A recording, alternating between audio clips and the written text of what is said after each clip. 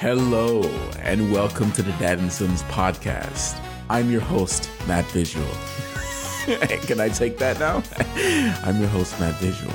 And I have my two lovely co-hosts, Liam and George. How you guys doing today? Fantastic. Fantastic. Ever so slightly underneath fantastic. Whoa. That's still pretty good, all things considered. So above average is what Yeah. you're trying Above to say. average. Yeah, Above average, but my gosh darn am I tired. Like an 8.8 on the GameSpot scale. Ooh. No, it's more like an IGN 7.3.2 and a half. Ooh, yikes. Whoa. 7.3.2 to the 20.5 power forever is a wishy-washy one. Yeah, it's one of those where it has bullet points at the bottom, but it has more bad bullet points than good bullet points. If you're just a notch under excellent, I guess that means you got some good news to start with. I played Sekiro. Yeah, that's good news. That's good news. It's entirely my good news. Sekiro. So we delayed a week after getting back from GDC. Everyone was really tired, and there was not a lot to talk about, except for this fancy new game everyone's playing. I mean, there was. Me and Matt were playing it. Yeah, and I want to say something. Like, I had like an anxiety attack. I was like, shit. I wanted to say how much I like Red Dead Redemption now. Because I did. I was like, Red Dead Redemption is like only okay and it's boring. You turned? And yes, and I actually loved what they did with Arthur later in the game. Yes. I loved what they were going for. It's something completely different from what they did with GTA. And they showed some restraint when it came down to the goofiness of the story, which I thought was interesting. And they did a more serious story, which I thought wouldn't appeal to people, but apparently it did, which I'm happy about. Like, when you reach a certain part of the game and you notice that like the world is changing around them, it's exactly like the theme. Like the world is changing and you can't just do whatever you used to do now. Like, you have to change with the world or die. And I thought that was really cool. I thought that was really, really cool. I would say the beginning of the game was like, I mean, like, I still don't like the slowness. I still don't like how you get off your horse where every time you go to the camp and you walk like a snail. It is the worst thing I've ever experienced in a game. Like, can you run, Arthur? Can you turn? That isn't like a fucking forklift. It's just like, come on. And I get it. Like, they want you to hear everything in the camp and they want it to be cinematic because, you know, sometimes people come out and talk to you and you don't want to run into them and stuff like that. Like, okay, fine, but God, it's the slowest part of the game. And there's some, the beginning stuff is not, they're building up the characters. I feel like it could have been just a little bit better, but like, in the beginning, you just like I kind of like just hated Dutch. I just kind of hated, you don't play a good character, right? You play Arthur. Arthur's not necessarily a good person. And it felt weird. And a lot of things start to like come to light later on in the game, and I think it's worth it going through that beginning pain. You know, it's one of those games where it gets good after a few hours. After 15 of them? Yeah, it's like a slow burn, kind of like It's fucking I slow. don't want to compare it to Breaking Bad because all Breaking Bad is good, but like it's kind of like a Breaking Bad where it's very, very slow and you don't understand what's happening, and then boom, there's an explosion of like story. But yeah, I really liked the epilogue too. I was looking online and some people didn't like it. I actually really liked it a lot. I don't know why. It's seeing that story after some things happen, and it's kind of like a proper end. It's kind of a Red Dead trademark at this point, isn't it? Because it happens in Red Dead Redemption. Yeah, if Red Dead's famous for anything, Yeah. it's that ending. Yeah, it's very I wouldn't say it's similar, but it's definitely a bit more well done, I think, in 2 than in the first one. And 2 goes on for a lot longer after kind of a big turning point in the story. But that ending in the first one, that like marked the beginning of a new era.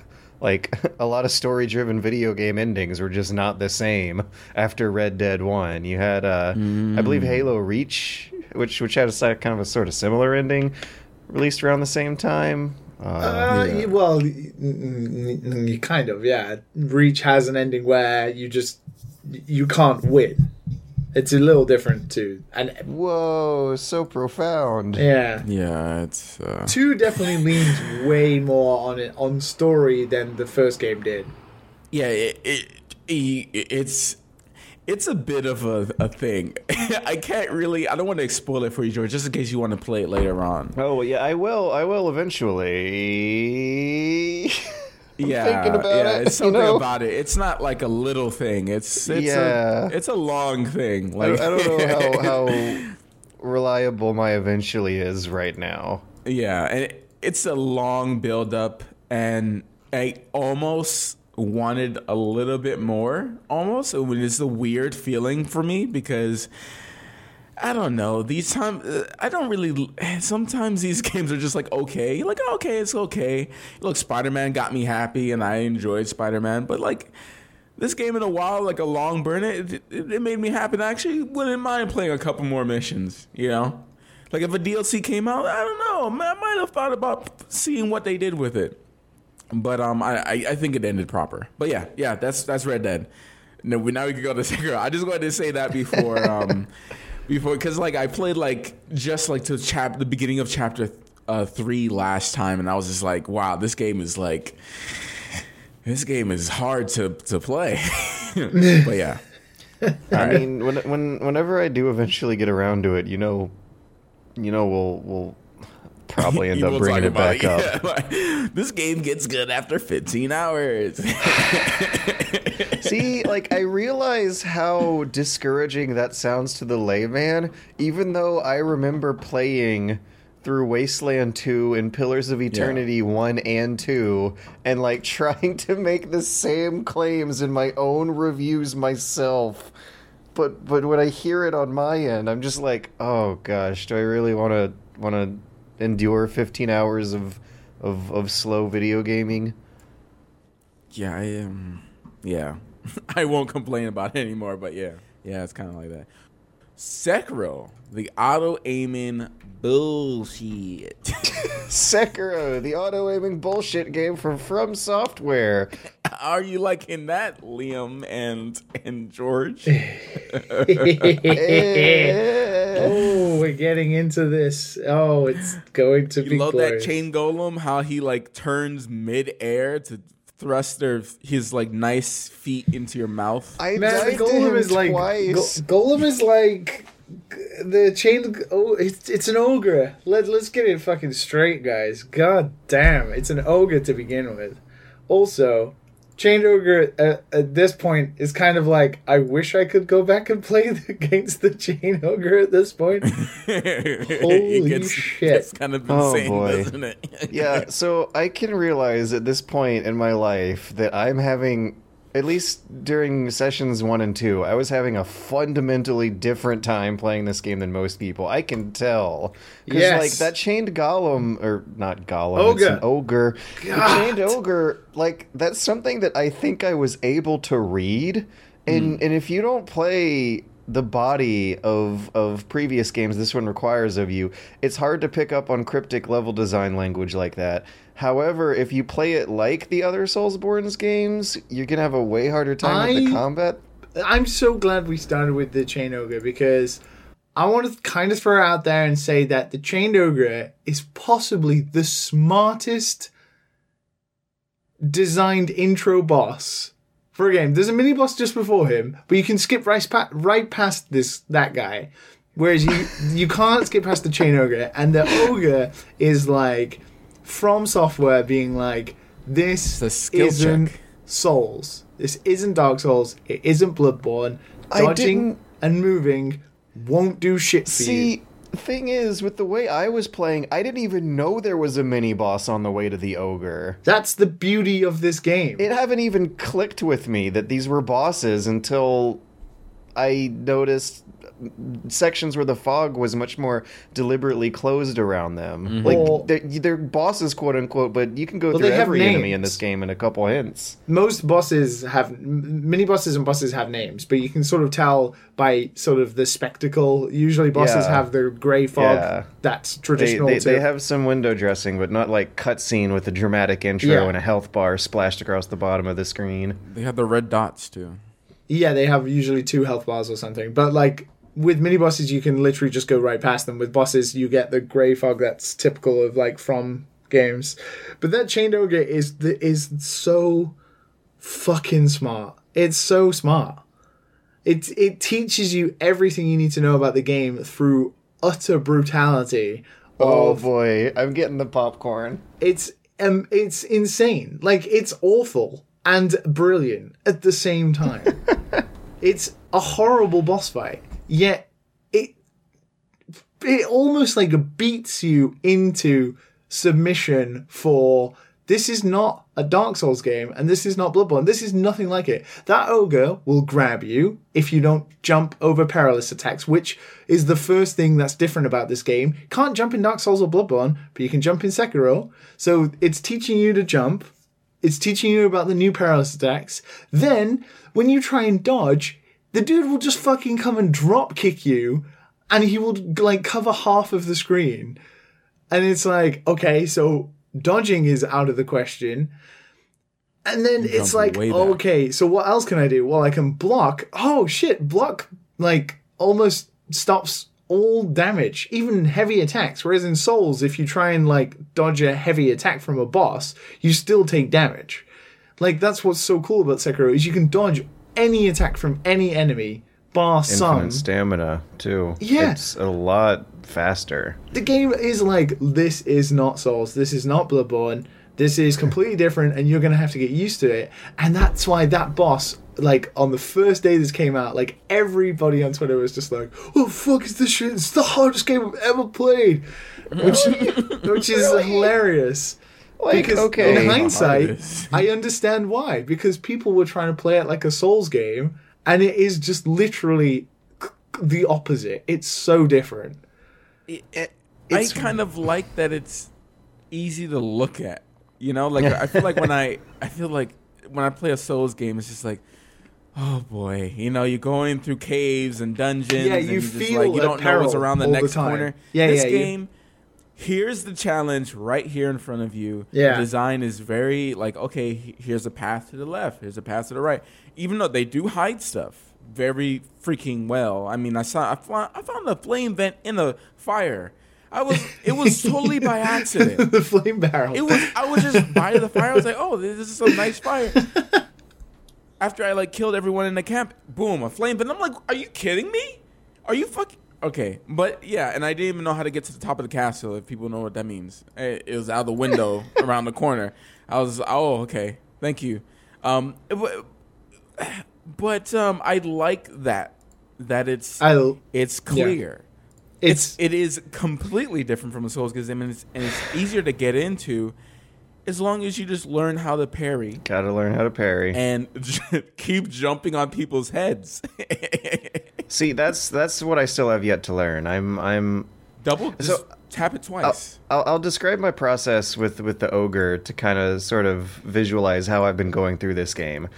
I don't think I died. I did not start dying at all until the ogre itself. After I died twice. I mean, that's literally like an Yeah, hour that's the into the first game. one. That's not far Yeah. into the game. Well, I mean, but if people are complaining it to Souls. In Souls, I die like I look In at the that beginning. death screen almost as much as I'm looking at any other screen sometimes. So, anyways, okay.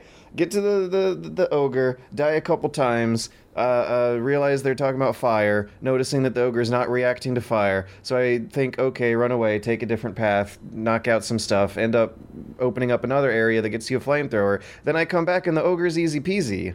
Yeah.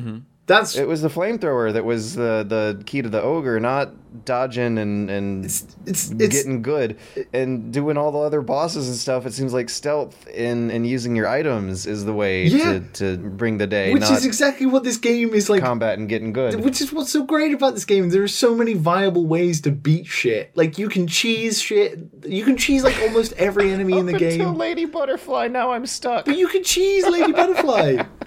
How do you choose Lady You Butterfly? dodge and slash. There's- Dodge and there is- slash. She can't handle it. For like She- 3 hours last night, I was dodging and slashing and hacking and whacking. There's No, there's an attack you have to- called the Nightjar slash. It's like an overhead swing. Like you can literally just keep doing it, and she will literally keep trying to block and trying to attack, but you'll interrupt her attack every time. You just cheese her, literally, and then she brings out the illusions, and you can snap them out of it, and then keep doing it. It's so great. There are so many viable ways to beat. See, what? You could just. You mean I did all that work for no reason? I feel like everyone else has been doing all this, like the divine confetti thing. I was looking it up, and it's like, oh yeah, use it for this boss. This boss. I was like, yeah. I didn't know any of this stuff. I think And that those bosses are like optional, like the headless and the stuff to do with fear is That is Souls. That's Souls as fuck. Yeah, so there is a lot of stuff that is still like, oh yeah, you have to be wary of poison, you have to be wary of like fear, you have to be aware of shock, you have to be aware of status effects still and take powders and stuff to deal with that. Also, some enemies can't be hit unless you deal with, making them vulnerable and stuff like that with like Lady Butterfly's boss fight, and you need to use the snap seeds. Even though you don't have to use the snap seeds, you can run away and hide behind Where can I find more of those? play the game. Just keep. okay. You'll get lucky and you'll find some because there are Well, not I mean, that for whatever many. it's worth, I suspect I might have missed a pass somewhere because I even played it after we chatted last night, and it was either Lady Butterfly or the Headless in the Hole. And No, did you go where I told you to go? yes, and the Headless in the Hole is where you told me to go. No. It's very hidden. no, I You have didn't. to like search every corner. Behind the I'll just ogre. take another look. Oh, I know what you mean. No. You meant to go. Did you beat the general down on the ground before? Yeah, he n- was easy peasy compared to Lady Butterfly. And you went right towards the headless area. I Yeah, guess. there's no, a go series of straight grapples across and and then cliffs. go down the cliff. Straight across and down the cliffs. Okay. And then you'll see a big giant snake, which you can't miss. Oh, yeah, no, totally haven't seen a snake yet. That damn snake! I hate it. Yeah, because I was behind, straight ahead behind and down the cliffs, I swear, is the series of paths that leads to the head. Okay, point it. Headless in the Hole, soulsy as fuck. And this is like, I think the weirdest thing about this game I'm having like a hard time wrapping my head around is how soulsy it is in presentation and format, and how not soulsy it is in like blow-to-blow combat and collision detection. Which is what is so fucking great about this game. It is like the most empowering Souls game. Like, Bloodborne was my favorite out of all of the games, and that was a game that rewarded you for Yes. aggression and being You need confidence. being the character and giving you confidence. It was giving the player confidence. It rewarded you for you would get health back for attacking, and you always sort of smacking Yeah. the shit out of dying corpses as a Sekiro reward. is like the perfect balance between the two of those. Aggression sometimes gets you in trouble, but aggression of movement, like the way you move your character, is rewarded so much in this game. There are so many skills and variations that had to do with either dashing or sliding or like throwing out something and then doing a movement or an attack after it, and you'll like warp to a different location and stuff like that. There is so much reward for moving in Sekiro, and that is like ingrained into the design. Where, speaking of like interconnected worlds of Dark Souls, like obviously Dark Souls 1 is a masterpiece, but Sekiro is a game that is like, you can almost cut out half of the game by just going into places you shouldn't be going into, and the game fully is aware of that. It's like, do you know what? It's cool. We gave you this ninja rope thing, and you can like literally double jump up most cliffs. Just go where you want. It's so rewarding in that sense. Speedruns are going to be fun to watch. Yeah, and then it pulls it back with the combat, and it's like, look, we know you're fast, you're a shinobi, and you're like this really talented and speedy ninja thing, but in the combat, you need like precision, like focus precision. We're going to make you sort of balance. It's such an incredible design in the way it works like that. Like the duality of like the patience of a Souls game, but also the aggression of Bloodborne. And I'm not surprised that people who are like hardcore Souls fans are kind of struggling with it, because you can't really be passive. Even though most of the time Sekiro you're on the defense, you have to still be active. And that's what's so interesting about this whole game. And it's actually incredible. Sekiro, it's good at putting fear into you. When you first fight someone, you're like, oh my god, how am I going to defeat this freaking guy now? Like, what the hell is this? Like, you fight some huge dude with a big long sword, and he's just sweeping, and you just like, okay, I can't do this. Like, I'm dying. And then, like, when you put some aggression into it, and you just not fearing and just kind of dodging and staying in front of them and parrying, and you just beat the it crap still out works. Of, yeah, like, just mash light button, it still works. And for some reason you beat him, and you're like, okay, that was easy. Yeah, Never I know. mind. And that's what's so great about it, because it's like you don't need anything in this game other than your own LB. like just your own elbow grease. Like you could this game is hard. It, no doubt. Like, and I want to get into the sort of discussions that everybody was having about easy modes and accessibility in a little bit. But in regards to how the Souls games work for progression and how Bloodborne works for progression, Sekiro is a game where, from the first minute, if you could warp to the final boss, it would be tough, but you could do it. Because there's nothing that bars you from beating anything, because you only ever have one weapon and the L1 and R1 buttons, and you can do anything. It's so great like that. The prosthetic tools do help, though. Yeah. They help because... Like the axe, like that has been my boy. They help, you know because player patience... Trying to fight shield people without it kind of shows holes in the systems, I feel. Yeah. It helps because player patience can't last as long as the health bars of bosses. But sitting there the whole time, like, and just like constantly dodging and parrying and stuff like that, like, and speeding it up by just using an axe to just like just freaking wreck their posture is just so satisfying. So amazing. And have either of you guys, well, I know George won't have yet, but Matt, have you faced the sort of like Voldo looking centipede thing that swipes at you really, really fast? Is it coming out one of those things that sit on the floor? No, near that area. Yeah. And it slashes You're at talking you. about that the thing that slashes constantly. Yeah, constantly. It doesn't stop. And it doesn't stop. Until you really figure out, because the thing is easy. It is so easy. It's easy, but like when you first fight it, you're like, oh, okay. So there's this boss. It's not much of a spoiler. There's this boss where it's a mini boss. It's a just mini like boss, this thing that crawls on the ground, and it repeatedly does combos. It looks over like and over Voldo again, and it from Soul destroys your Calibur. posture. You can't handle 2 combos of that, and it keeps going. But what you're supposed to do is parry each one of those hits. Most importantly, the last hit. Then he will back up and try to do that perilous attack, non-dodgeable move, and you're supposed to jump on his head. He'll do a perilous attack, which is the swipe version. So with swipe versions, you have to jump and then jump on the enemy's heads. There's like 3 different types of perilous attacks. One being the forward thrust, which is the Mikiri counter one, where you can Mikiri counter it, which is the most satisfying thing in any video game ever. Let's be real. That B button Mikiri counter, like it doesn't work properly. It does. It's so it doesn't good. Work properly. Oh no, my it's god! Different It's for everybody so else. Good. And like I could not get the timing down for him. So what I did was press the A button twice, and I could just jump on his head. Boop.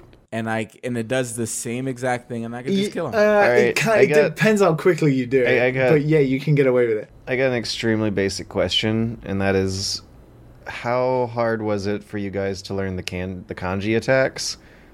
Because So that's the the other perilous thing that's attacks. tripping me up. That's with what they're Butterfly. called. The perilous attacks. Yeah.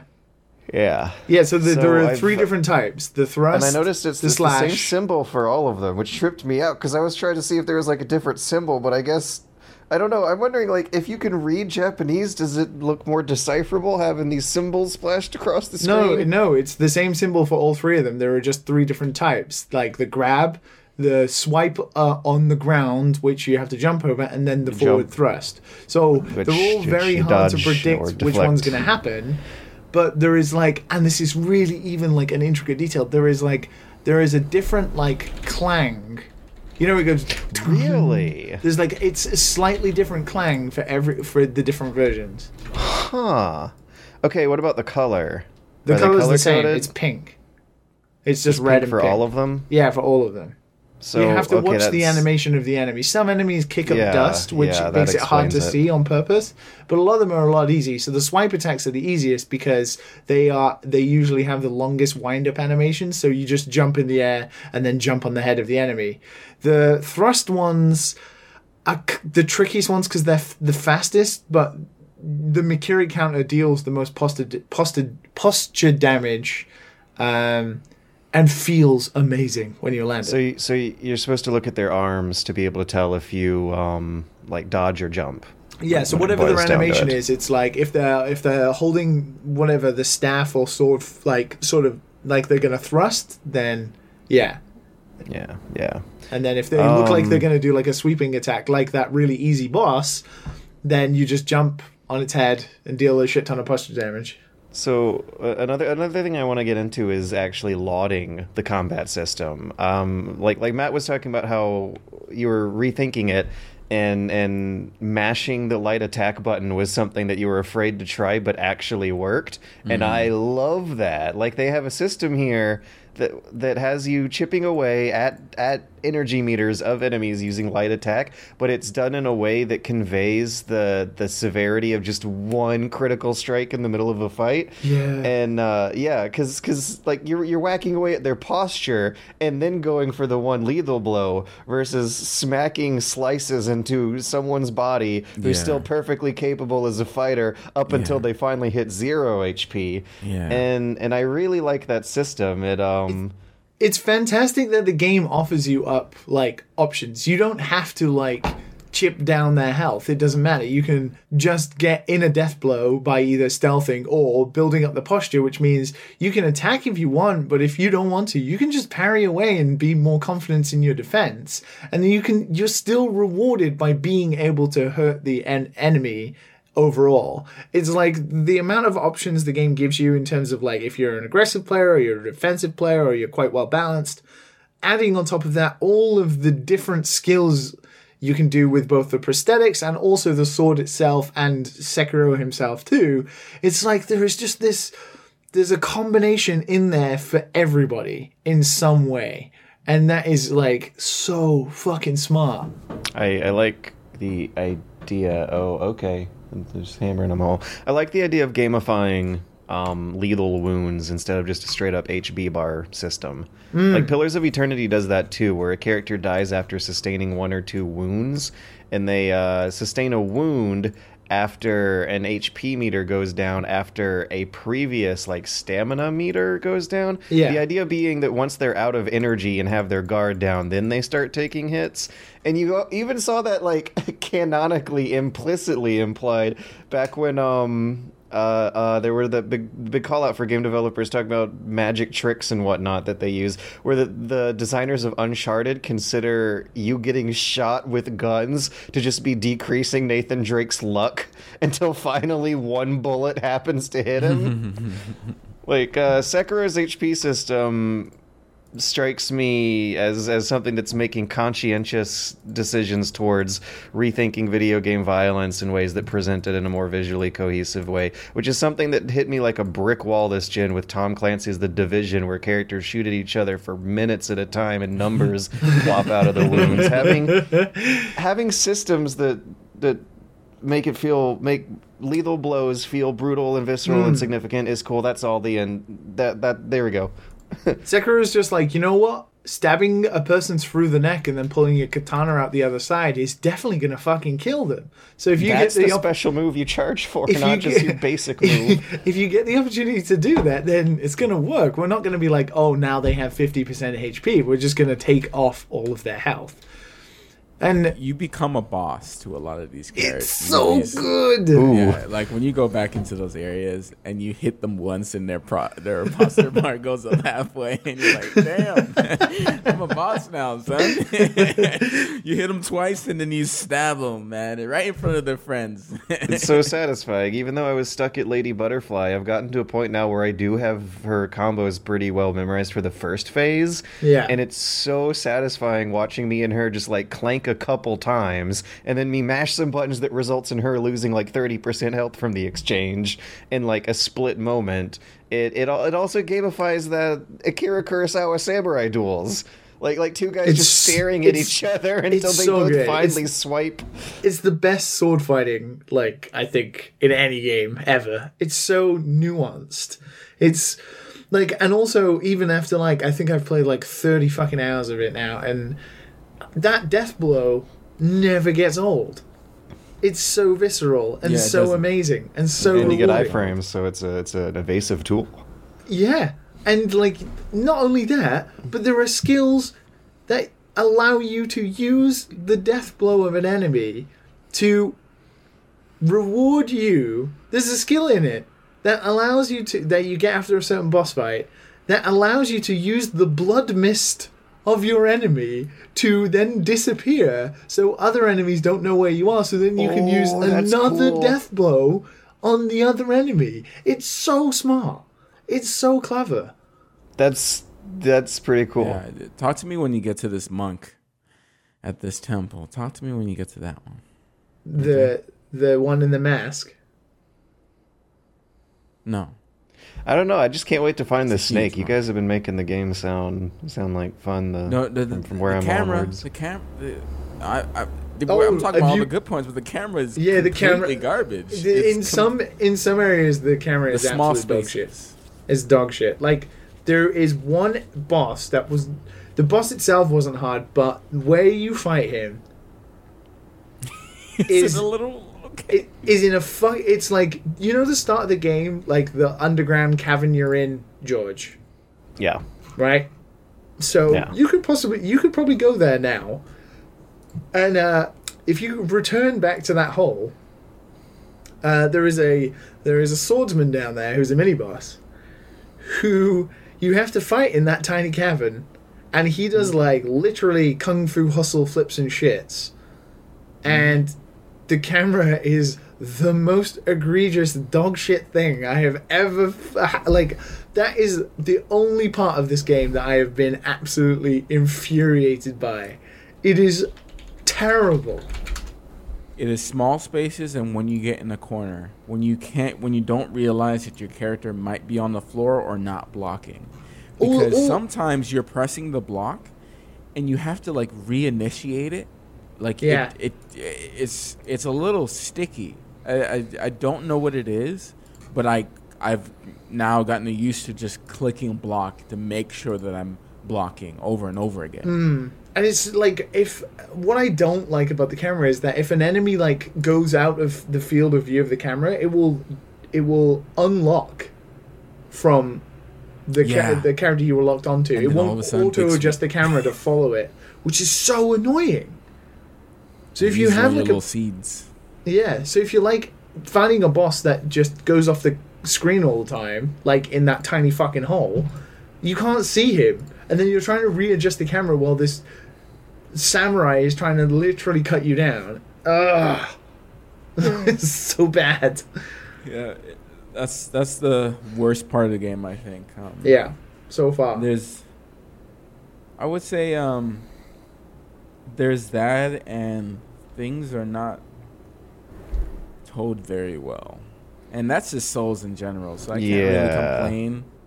But it's pretty I nuts. know what you mean, and it feels weird seeing it here in a game that's supposed to move faster and have more of a urgent story.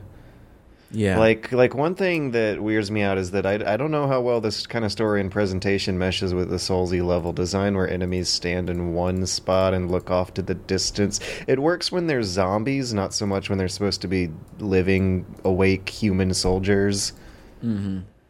You mean as in if they'll wait for you until you finish talking? Waiting won't. AI. They won't. Wait, finish talking, or do you mean just like standing If you in their spawn? If you're talking to an NPC and you're near an enemy that knows you're there, the NPC it will attack you while you're talking. Yeah, no, I'm not talking about that. I'm talking about how they just don't have a lot of like wait. routing and alert states for Oh, they're stealth pretty game. fucking dumb. Yeah, like and even looking at them, they definitely look by design, monstrous. Right, which I can buy. I just wish that it looked like it makes as much sense as the game looks like once there's actually a sword fight going on. It is weird because I initially, when I first started playing, I thought sound was a big factor in this. Yet it really isn't. Like you can throw the ceramic plate shit like right next to an enemy's foot, and it just won't even budge. It won't even move. And it kind of was a bit jarring, but then I was kind of like, well, if sound was a factor in a game like this that's already really hard, this game would be nigh on impossible. Like, you'd be crunching through snow, you'd be like running across like the tiles of the temples and stuff like that. You'd just be making sound constantly. I'm not surprised that the enemy AI is kind of a little dumbed down, because the idea is to give you the fantasy of being a powerful, sneaky shinobi ninja. Yes, which is totally a different fantasy from Souls. Yes. Upgrade. Please, people who are playing, upgrade your skills. Upgrade your skills, you'll have an easier time. Different death Check system, your too. texts and upgrade your skills. Yeah. Get the dash shuriken attack, for starters. Yeah, shuriken attacks, they're good because I don't need shurikens unless I'm fighting. Like, I only care about prosthetics that help me during a boss. Literally, everything else is fine. Have only you used the the boss spinning? is what I care about. Have you used the spinning shuriken one? Yeah. And Like where you charge it? Doesn't Whoa, do anything. what? Like against mini bosses, it's amazing. Like you charge it, throw it, and then it goes like, and the boss is like stunned for like a good while, and then you can dash after it, which means you can get like 3 slashes in for free, and then back off. It's awesome. I think what is Maybe I even need to cooler upgrade is it. that there is like a prosthetic that everybody's comfortable with. Like I definitely don't use the axe that much. Oh, I use it a lot. But I use the firecrackers and the shuriken all the time. Oh, I haven't gotten the firecracker tool yet. Whoa. It's in a... Can I tell you? It's a merchant. It's a merchant. Buy it. And it's- The $500 thing? Well, that's right. It's after... No, you have to get it after the chain org, right? No. No, you can get it before. It's the first merchant of the game. He's above the Okay. hill. Yeah, I remember some firecrackers for sale, but they were too expensive. Oh, you have to buy Oh, those firecrackers. You climbed up the hill the first time? I didn't do it the first time. I don't know. Okay, this is like another thing I want to actually get into is level design, because I don't know if I'm feeling it here either. The outskirts, like, I got lost in them. I had a hard time figuring out which way was You like forward and backwards. Morrowind. Like, Yeah, how turn can the you? fog off. How is this a complaint from you? I don't know. It's like blobby. You can there's literally white and snow return to and the last idol at any time. the same house pasted every now and then. It's because the game has because the game. I mean, you're talking about a game where their mouth moves in the same way for everything, and sometimes they move when they're not talking. Yeah, okay, there's like some budget cuts I feel that we might be seeing in terms major of the budget level cuts. design, because the Souls games are built entirely from precarious placements around very, very particular ledges and cliffs. And here, since your character can jump up and ninja rope a mile away in a couple seconds from all those hazards, they're placed in a lot more open environments where there's room to circle strafe and fight around. I'm And honestly amazed you think that. I just don't know if the lack of hard angles and definitive walls around that place, like that's another thing. It's a series of islands floating in the sky. That's really intriguing, because to me, Sekiro is like, it has verticality to it, which makes it even more memorable. I'm having a hard time You even can putting literally get together a a mental top map of of towers Outskirts right and now. like scope out the entire area, and then you know where everything is. There's like landmarks for everything. I remember exactly where that merchant is. Yeah, For some reason. For some reason. there is Because only. you go Sorry, through the Matt. gate, you then another gate, and then you walk around. You have to curve down to the left and go down, and you're gonna see the mortar guy. Before you get to the mortar guy, you Stab the mortar guy. You swing up that little mountain that you could barely see Yeah. to the left. Yeah, you can barely see it. And you go all the way up to the top, and you're gonna see the merchant right there. Like that's what I remember of that place, because for me it's easier to remember than it is a Souls game. Souls game just feels like It's really I'm just weird, going yeah, around in because circles. they have like a built-in mechanic in the game where there are these green and white highlight circles that appear all the time. Like if you pan, I tend to like pan the camera around to see if any of them appear, because then I'm like, oh, I can go that way. And Yeah, like no, don't know what it is, but on for that me it's first gate- the opposite. on the first gate, you climb up there to stealth kill the 3 guards guarding the gate, and like you literally can just pan left and it will show you like the highlighted circles which you could climb. I have an easier time remembering hard right angles and tunnels with memorable corners. Because in the original previous Souls games, like there will be an encounter placed on a per corner basis. But you're talking in hindsight. I'm wondering if you felt that way when you first played Souls. And I haven't felt Souls is that way in the dark. other areas of Sekiro, just the outskirts. Like Sekiro The is bright. Islands. I'm just really intrigued you feel that way. Like Sekiro is bright, which helps immediately with being able to scope out your entire area. I have another story. When you guys go through the Hirata estate to find the burned matriarch who says, "Turn around and turn left." Don't know how much of this might be just me, but I actually missed him the first time and thought I was supposed to go left through the burning complex into an area of dangerous health subtracting fire that looked like it could have been safe to walk on. I don't remember. I what can't part defend the game over your stupidity in this case. oh my god! But I feel Literally, it's like just to the left. I feel like the visually, the kind of more visually samey and kind of more geographically blobby design of Outskirts might be a little more of an objective nitpick. But Well, like I there's said, I 3 haven't ways to seen get to that point as well. Like, I got to that idol before I even saw the guy who told you to go and turn left. Really? That's what I really like about Sekiro. Is you end up in places you shouldn't be, but the game is like, haha, good job. Here's a reward. It doesn't put up invisible walls or anything to stop you from going places. Like I found like I a weird got that vibe pagoda. from Fog that- with the ogre though. Well, this is the thing is like everywhere. No, like in terms of like boss Yeah, fights. it's a wall, but not totally visible. Like you mean like the grey manor for bosses? More of an opaque wall than an invisible Okay. wall. Yeah, Mr. Funny Guy over here.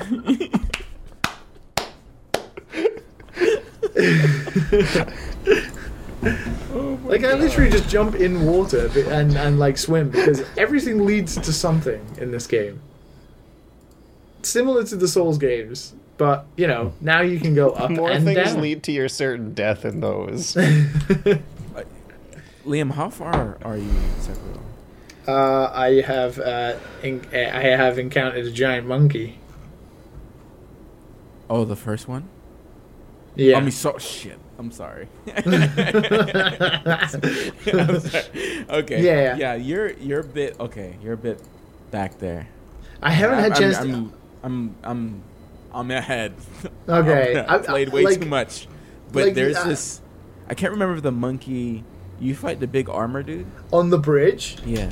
Yeah. Like that's where the monks and the monkeys are. So, was it totally by accident that he died for you? No, like I'm pretty sure that's how he's meant to die. I didn't know what was going on. He just fell. It's so clever like that. Whoa. Also, like, I'm like, because I think there's like an eavesdrop where they talk about him, and it was like 10 hours before I actually went that way and found him. And then I was like, what the fuck? Did I just step into like fucking King Arthur or something? What the fuck? He seems like a Souls boss. Okay, George, I want you to get Hey. It's a mini boss. It's a mini boss. It's a mini fine. boss. It's funny. It's really funny. But yeah, I did play some more Rec Room, George. Whoa. Really? Let's not That's- leave that's Sekiro taking it just back. yet. Let's not. Whoa. Whoa. Whoa. This happens all the time. It's like no, Whoa. Leo wants to continue to talk. What's Whoa, up? whoa. Look, we've got 2 weeks to sit on this thing. Come on. Come on. We're about to hit our 40th minute of Sekiro. So. Come on. What I do quickly want to talk about, I want to gauge your opinions of this. Mm-hmm. Sekiro with an easy mode or more accessibilities. Oh, there we go. Oh, I forgot about that. Right? Yeah, me too, almost, actually. So there is no easy mode, right? Just to be clear. There is no easy mode, right? I want to understand what you guys think in terms of like creator intended design versus allowing as many people to play as possible without concession. I want to play what the creator designed it for. I don't want to play. But if that is unaffected, do you have any issues with there being modifiers that would allow other people to play who might have difficulty? But I don't think the story is strong enough for that. No, what's no. the point of what's the point? What's the point of that? Huh? Because people still want to see, like, this game's gorgeous. It has like a varied amount of like locations. Like it is a great game to watch and go through. Sorry, George, you go ahead. My answer is fairly simple, which is sure, but I'll play on normal, but it's not gonna make it worse for me if I play on normal. Yeah. If it's called normal mode, that means I it's would the way hope. they want it to be played normally, so that's the one No. pick. I think this is the biggest misunderstanding about this is that I don't think Sekiro needs a easy mode. It doesn't need any mode. A lot of games have dynamic difficulty that the game sort of figures itself out. And Sekiro doesn't need that. Like, and I don't think anybody is really trying to say that. And if they are, they're kind of they're confusing what they actually mean. Like, an easy mode in any game is so incredibly difficult to implement. And it is so much more heavy-handed and fucking takes a heck of a long time to do that. And I don't think From Software need to do that. Like, they just need to make the game as it is. I don't think they need to, but the question is, would it make it worse? Yes/no. Yes, I think an easy mode would. Really? I think this is what people don't understand. Wouldn't it affect the normal mode? I feel like It would. It would. It would. I think it depends on the budget it and the design implementation on a per-case it basis. absolutely That's would. more of a complex question. Now, an easy mode, like a very direct, like traditional, like when you're on the title screen, it says easy Yeah. mode or normal mode. Like that would, in turn, probably affect the design philosophy and thought that goes into building a game like Dark Souls or Sekiro, because you have to make concessions in each difficulty to balance out for the other difficulties. Like, there's a lot that goes into, like, you know, HP averages of enemies, how that scales, how you have to balance every weapon and everything in the game and that will affect your overall design. Like if you're building one static difficulty, it's very easy to then build everything around that, like how much weapons deal, like, and the pacing of the game and all that kind of stuff, because everything has to come at, a sort of more nuanced scale. And then having an easy mode on top of that means that you have to balance that out between two different difficulties, and sort of it doesn't sit right. But what you can do in games like this is you can have like more accessibility options, like, for example, Celeste, where in the menu, before you start a game, maybe, so it locks in these things. So, maybe you make the concession that if you choose to have these modifiers, maybe you do 50% more damage, or maybe you do 50% more posture damage, or maybe you have the maximum health Sekiro can have from the beginning. Something that will make players who are disabled or slower in reactions, or generally don't have the time in the world to put into a game like Sekiro or Dark Souls because of life, and they don't have the time to, quote, get good at it. They can still enjoy the experience and the tenseness of like going through something like this and playing it.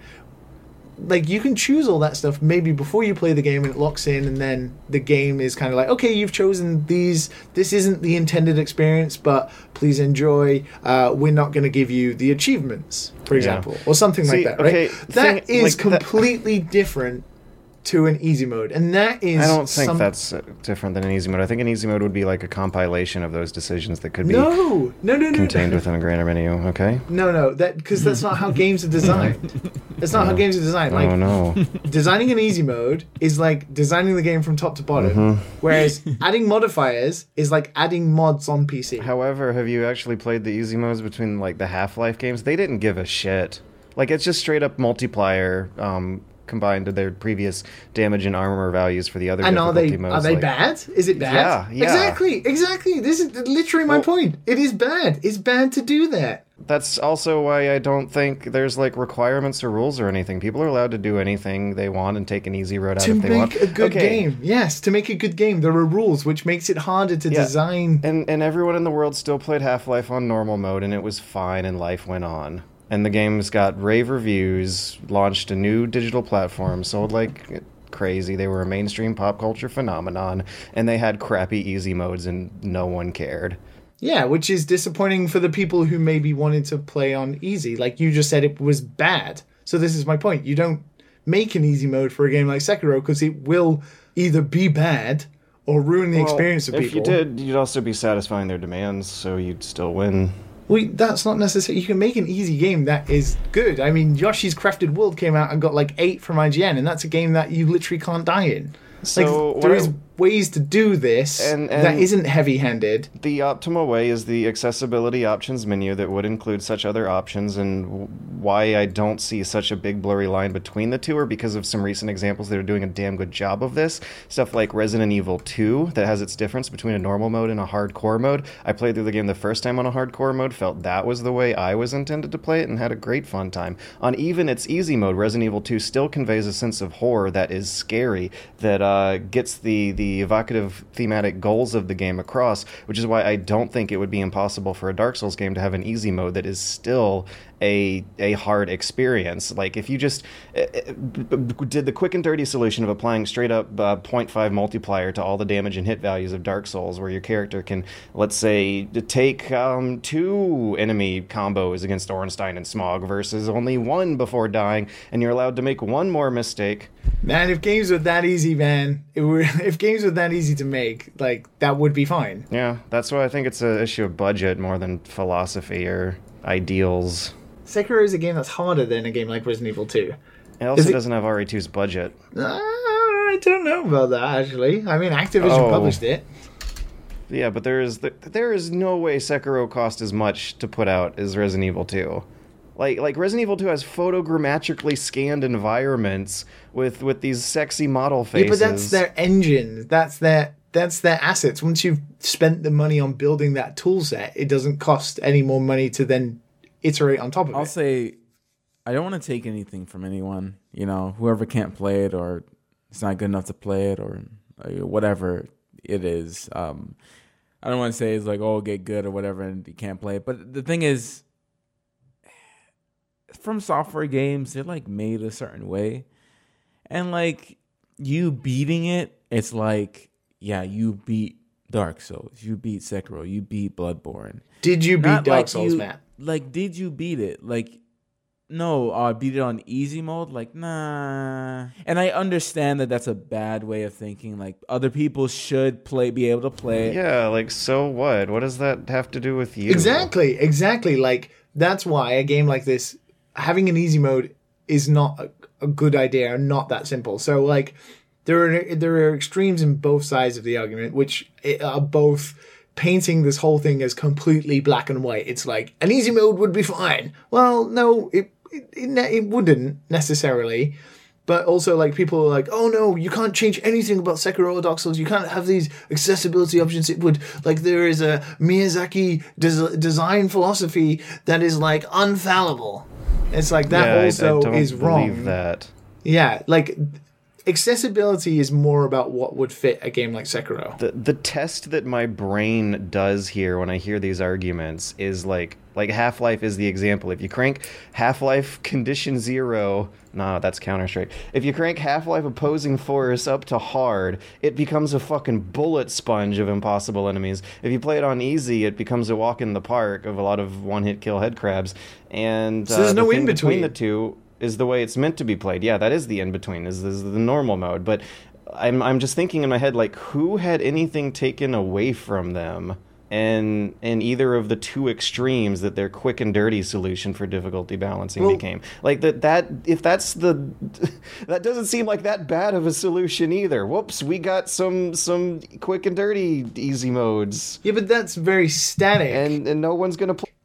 It's very static. It's like, well, okay, normal mode is like, well, it's good for George, but easy mode is maybe too easy for you, but it's also too easy for the players who can't beat normal, but then the players who want like hardcore mode, because normal mode is a little too easy for them, but hardcore mode is like next to impossible. Like, it's very static, and it doesn't feel good mods for some people.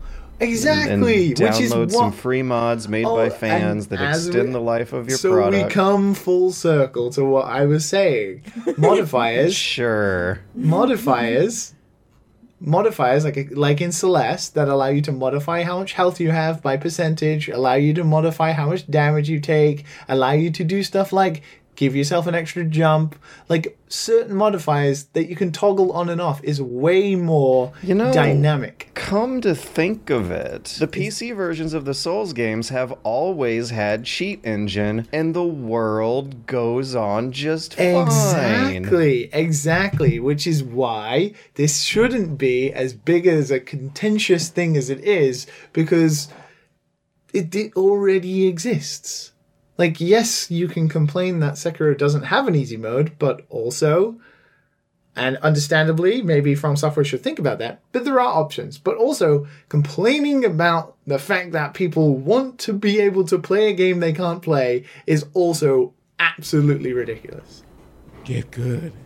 All right, so Scrub. That was the 50th minute of Sekiro. By the way, George, I played Rec Room, a lot of Rec Room during the Hey, that's 2 taking weeks. it back. How'd you get a VR set up again? Yeah, I have enough space for it, and that's great. Yay! You can actually run around now instead of using the stupid teleporting in ranked matches. I guess you call it ranked matches. Oh, in ranked. Yeah, I was about to say, because you could previously turn that on earlier, but in ranked, that's good. Yeah, you could turn it on earlier, but you didn't get any points. I remember when I first played Rec Room, I played some ranked, and not many people said anything, and whenever they did, it was fairly reasonable. Like, oh, let's take cover, use the blind fire on your paintballs. And then I played Rec Room a year and a half later. And it was kids. It was all kids. Yeah. Is it kids? Are there kids? Well, Fuck. when I usually play these games, I usually play with friends. So, yeah, I played with 3 other dudes. Even my friends were getting interacted with by kids. Ugh. Yeah, they do some weird stuff in in the like lobby, don't they? Nothing like walking out of your dorm room and rec room and seeing a little kid just kind of like squirting a water bottle and rubbing their virtual reality nipples as their avatar like clips their hat into their neck. And hitting like the confetti gun right near their crotch. Yeah, the confetti. Yeah, that's a real funny one. Good job, kids. Yeah, the guy whose name was Jesus of Nazareth, kids. And he was just like, "Take my blessing, take my blessing, take my blessing." He was going around. Like, what? Comedy kids at it again. What the hell, man? Yeah, like there's some weird stuff that goes on, but that's VR because that's what all the kids see online. They see that they can act like Uganda Knuckles, and it's okay. But have you guys seen movies the past 2 weeks? I saw a movie. I've been watching television series. Of course. Okay, so I'm gonna be the only one. And Liam, you watched a movie, which is what, Spider-Man? No. Oh, I did watch Spider-Man. It was fucking great. Yeah. No, but I watched Captain Marvel, same as you. Oh, cool. Okay, so okay. Yes. Both you guys got something. All right, so talk to me. I will crack my knuckles and lean back. Talk to me, Liam. Talk to me dirty. I mean, it's fine. Oh, God. I just, like, I can't go back. I'm actually kind of glad that Endgame is coming, and then I can kind of just forget about Marvel for a while, because I can't deal with this going back to square one shit that happens with, like, either origin movies or, like, movies that happen after Avengers. Like, the scale is just too small. That was what's wrong with the movie? Well, there is other stuff, but like that's my main issue. I just can't feel invested because I'm just looking forward to all-out war, and you know, I don't think she was cast very well. And I don't know. I'm not gonna get all political is the right word for that. So I'm just gonna say like she didn't know like what she was doing. She didn't know how to act. She was a scared little alien, and then she was not. She was goofy, and then it just didn't come off right. And then everyone else was just funny around her, but her, she was just 20 people in one. It just wasn't. She just wasn't good. She just wasn't good for. I wish they picked someone else. It was just. I don't know.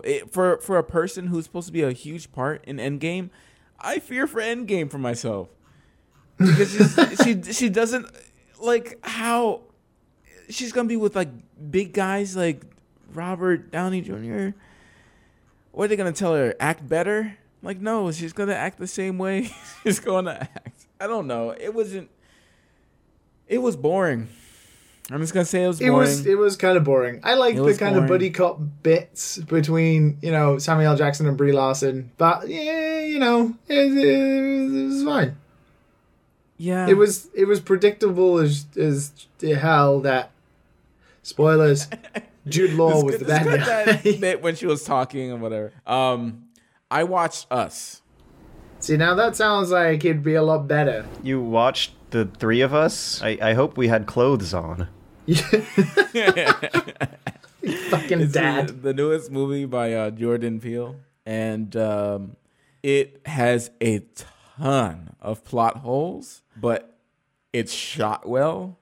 It has great actors. And overall, it's hard not to enjoy the movie. It's really good. I will cut you if you spoil it. No. Have you watched Get Out? I can't believe I haven't. Oh, okay. George is the one who. Yeah, I watched Get Out, but typically Us is not coming out in Japan, so yeah, I have to wait until it comes out on Blu-ray. You should steal it. I will. Okay, good.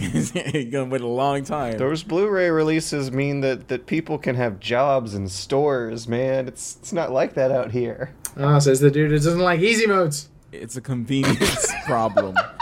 When you solve the convenience problem, then you get more money. That's what How people do need to you understand. solve the jobs problem when you finish solving the convenience problem? If only there was like some sort of subscription-based thing that I could give money to. Yeah, exactly. Yeah, but none of them have it. Just like into the Spider-Verse, it's like, okay, no one has it. What do I do? Yeah, I couldn't just see don't that for watch it, I 6 guess. months. Oh, I'm Yeah. so glad I saw that movie though. Wow, what a good movie. And since no one's saying, I'm not gonna say much, but the acting in it is pretty dope. And I think people should give it a shot. Depending on what type of movies you like, I guess. It's a horror film, and it's very entertaining. That's it. That's all I'm gonna say. So it's very entertaining. I don't want to spoil anything for him. I don't want him to cut me. Man, I don't know, like what's worse though is like hearing you get real excited about something that you want to talk about, and then just being like, yeah, it's cool. Don't want to spoil it though, or like, or death. Like I don't know what I'd rather endure. You know? Okay, well, it's good. All right. That's it. That's it for me. I talked enough. I downloaded the Capcom Belt Action Collection, the beat 'em up collection, and I played through their old beat 'em up games on Switch. And I'd never played a game called Armored Warriors before. Safe to say, it's one of the coolest fucking beat 'em ups I've ever played. Just Google videos of it. It's fucking amazing. It's like modifiable mechs where you beat pieces of other mechs and then add them to your mech, and it's What era Capcom beat 'em up are we talking? Is this is like a 91? Simpsons clone or a X-Men clone? no, this is Oh, this is a little early. this is like a Final Fight clone. Capcom were the I masters see. of this shit. It's so good. So, are you having one of those moments I had where I discovered Shock Troopers on the Neo Geo collection, and you're just like waving your arms, like, how do people not know about I this? know. I was playing it and I'm just like, oh, why? Oh my goodness. So There's good. a lot of screen shake going on here. I know. It's amazing. Jesus Christ! And like the explosions are flickering in and out. Does it just, I guess it feels good. It looks cool. Oh, it's so good. Like, you just beat pieces off of other robots, and then you take those Ooh. pieces and add them to your robot. So you beat off other robots and duct tape And then- their skin onto your body. Yeah, and then beat yourself off with that skin, I guess. I don't know. Video games! It's so good. Oh wow, the face artwork is great though. I love this. This is this all-American working Joe who showed up at in some beautiful '90s Capcom pixel art portraiture. Anyways, Why is Ainsley Harlot in your Ainsley Harriet, not Ainsley Harriet. Harlot. Oh. Although I have my suspicions. Yeah. Okay, Liam, you know who Ainsley Harriet is. I know Matt knows who Ainsley Harriet is. Of course I know who boy, Ainsley Harriet is. spicy He's like one of Britain's finest exports. One of Britain's most sauciest chefs. Yeah. This television cooking personality who's real big on innuendos. He has a show on Netflix now called Ainsley Eats the Streets, where he tours around the world, does the Anthony Bourdain kind of thing, where he goes to weird places with weird local guides and eats weird food, but he doesn't have as much balls as Anthony Bourdain, because there's some stuff he won't eat. Like every other episode, it'll cut to him walking in front of a food stall where some like miserably poor person is shoveling together some slop made out of the waste products of the food for poor people who live on the street. And it'll cut to Ainsley Harriet. He'll raise his eyebrows and be like, oh, they use offal in that dish. I won't eat that.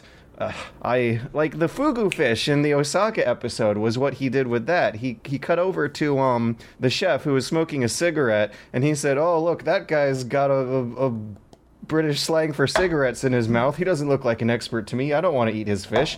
But okay, anyways, besides the point on being like kind of a little mean to some people making food and just straight up using airtime to talk about how he doesn't want to eat their food, he has this routine going that strikes me as something where Ainsley Harriott is revealing himself to be a pickup artist, a pansexual culinary pickup artist. The show will have him sitting around these restaurants eating street food in foreign countries where he will suddenly pull out of his pockets an entire cutting board and knife station, and he'll start preparing a side dish to add to the street food. What? Like, imagine if you're walking down the street and you see Ainsley Harriott eating a Big Mac, and he just like whips up a cutting board and is like, "Oh, hello there, dear. I didn't see you. I was just preparing a lovely spicy mixture of my garlic horseradish mayo with a fresh lemon spritz on my McDonaldo's here. Would you like to maybe give my meat a good old rub?" I'm surprised you think British people say McDonald's. He'll pull out his cutting board station and start making up some really sexy side dish on the street, and some onlooker will walk over, and that's how they set up the quote-unquote local guide for the streets he's going to. And they'll be like everyone, usually women though, but sometimes there will be like some middle-aged man and an older lady. Usually it's some conventionally attractive younger lady, which has me. This is why I want to say pansexual pickup artist is what Ainsley Harriott is taking the role of here, because he doesn't discriminate on anyone so long as they express interest in his public display of cutting up some side dishes. And the thing is, anyone who would pull out a cutting board and work a side dish up on the street is someone who either A, really super duper loves food and is just totally into it as their lifestyle passion, which kind of bleeds over into Ainsley Harriott is weird, right? Yeah. Think of this is strange because Ainsley Harriott is like a TV like Harlot. He's synonymous with like British TV. Like everybody knows who he is. He's just always on TV. Like through the 90s, through the early 2000s, he was always on TV. He's got a good TV personality. He's fun to watch. He's very strange. He's a cool guy. It's so weird that I never thought at 28 years old, I'd be talking about Ainsley Harriott to two Americans thinking, shit, we're going to get sued by Ainsley Harriott. Well, no, because it's not a bad thing. I mean, I know that the word You're pickup... accusing him of being a pansexual pickup artist. The word pickup artist has negative connotations, but it seems to me like Ainsley Harriott just wants to take these companions out for a lovely evening, if you will, of hedonistic adult fun. An evening. Oh, he does take them out. It doesn't end there. He's going to eat them out when he gets home. Whoa! What? I didn't know this was that type of podcast. What's going on? Someone who whips up a side dish on the street is either really into eating, maybe even like kitchen logistics. I've known people who are really into that. I've worked with them. They exist. Or B, someone who just really wants to bang. And I don't have the innocence anymore to accept A. Pretty sure he's married, but he could be doing some eating out. Some in and out or some eating out? Eating out and in and out. Oh my god. The old bangers and mash. Wow. This podcast has made a turn.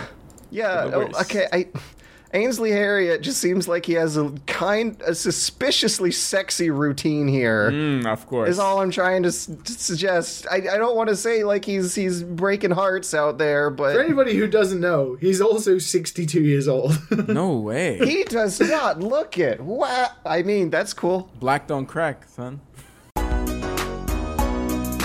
Granny Cream's hot butter ice cream. We take the hot butter, mix it with the ice cream, freeze it up cool, you can see it on your screen. Put it in your microwave, make it real hot like a soup or a dip. We call it heat and sip. Very tasty and healthy too. Granny Cream's hot butter ice cream. Hello, and welcome back to the train wreck. To the Ainsley Harriott side dish phenomenon. Let's talk about cocaine. So, do you guys have any suspicions if Ainsley Harriott might be an indulgent celebrity who uses his money to... Sounds like you do. What? No, I would never do cocaine.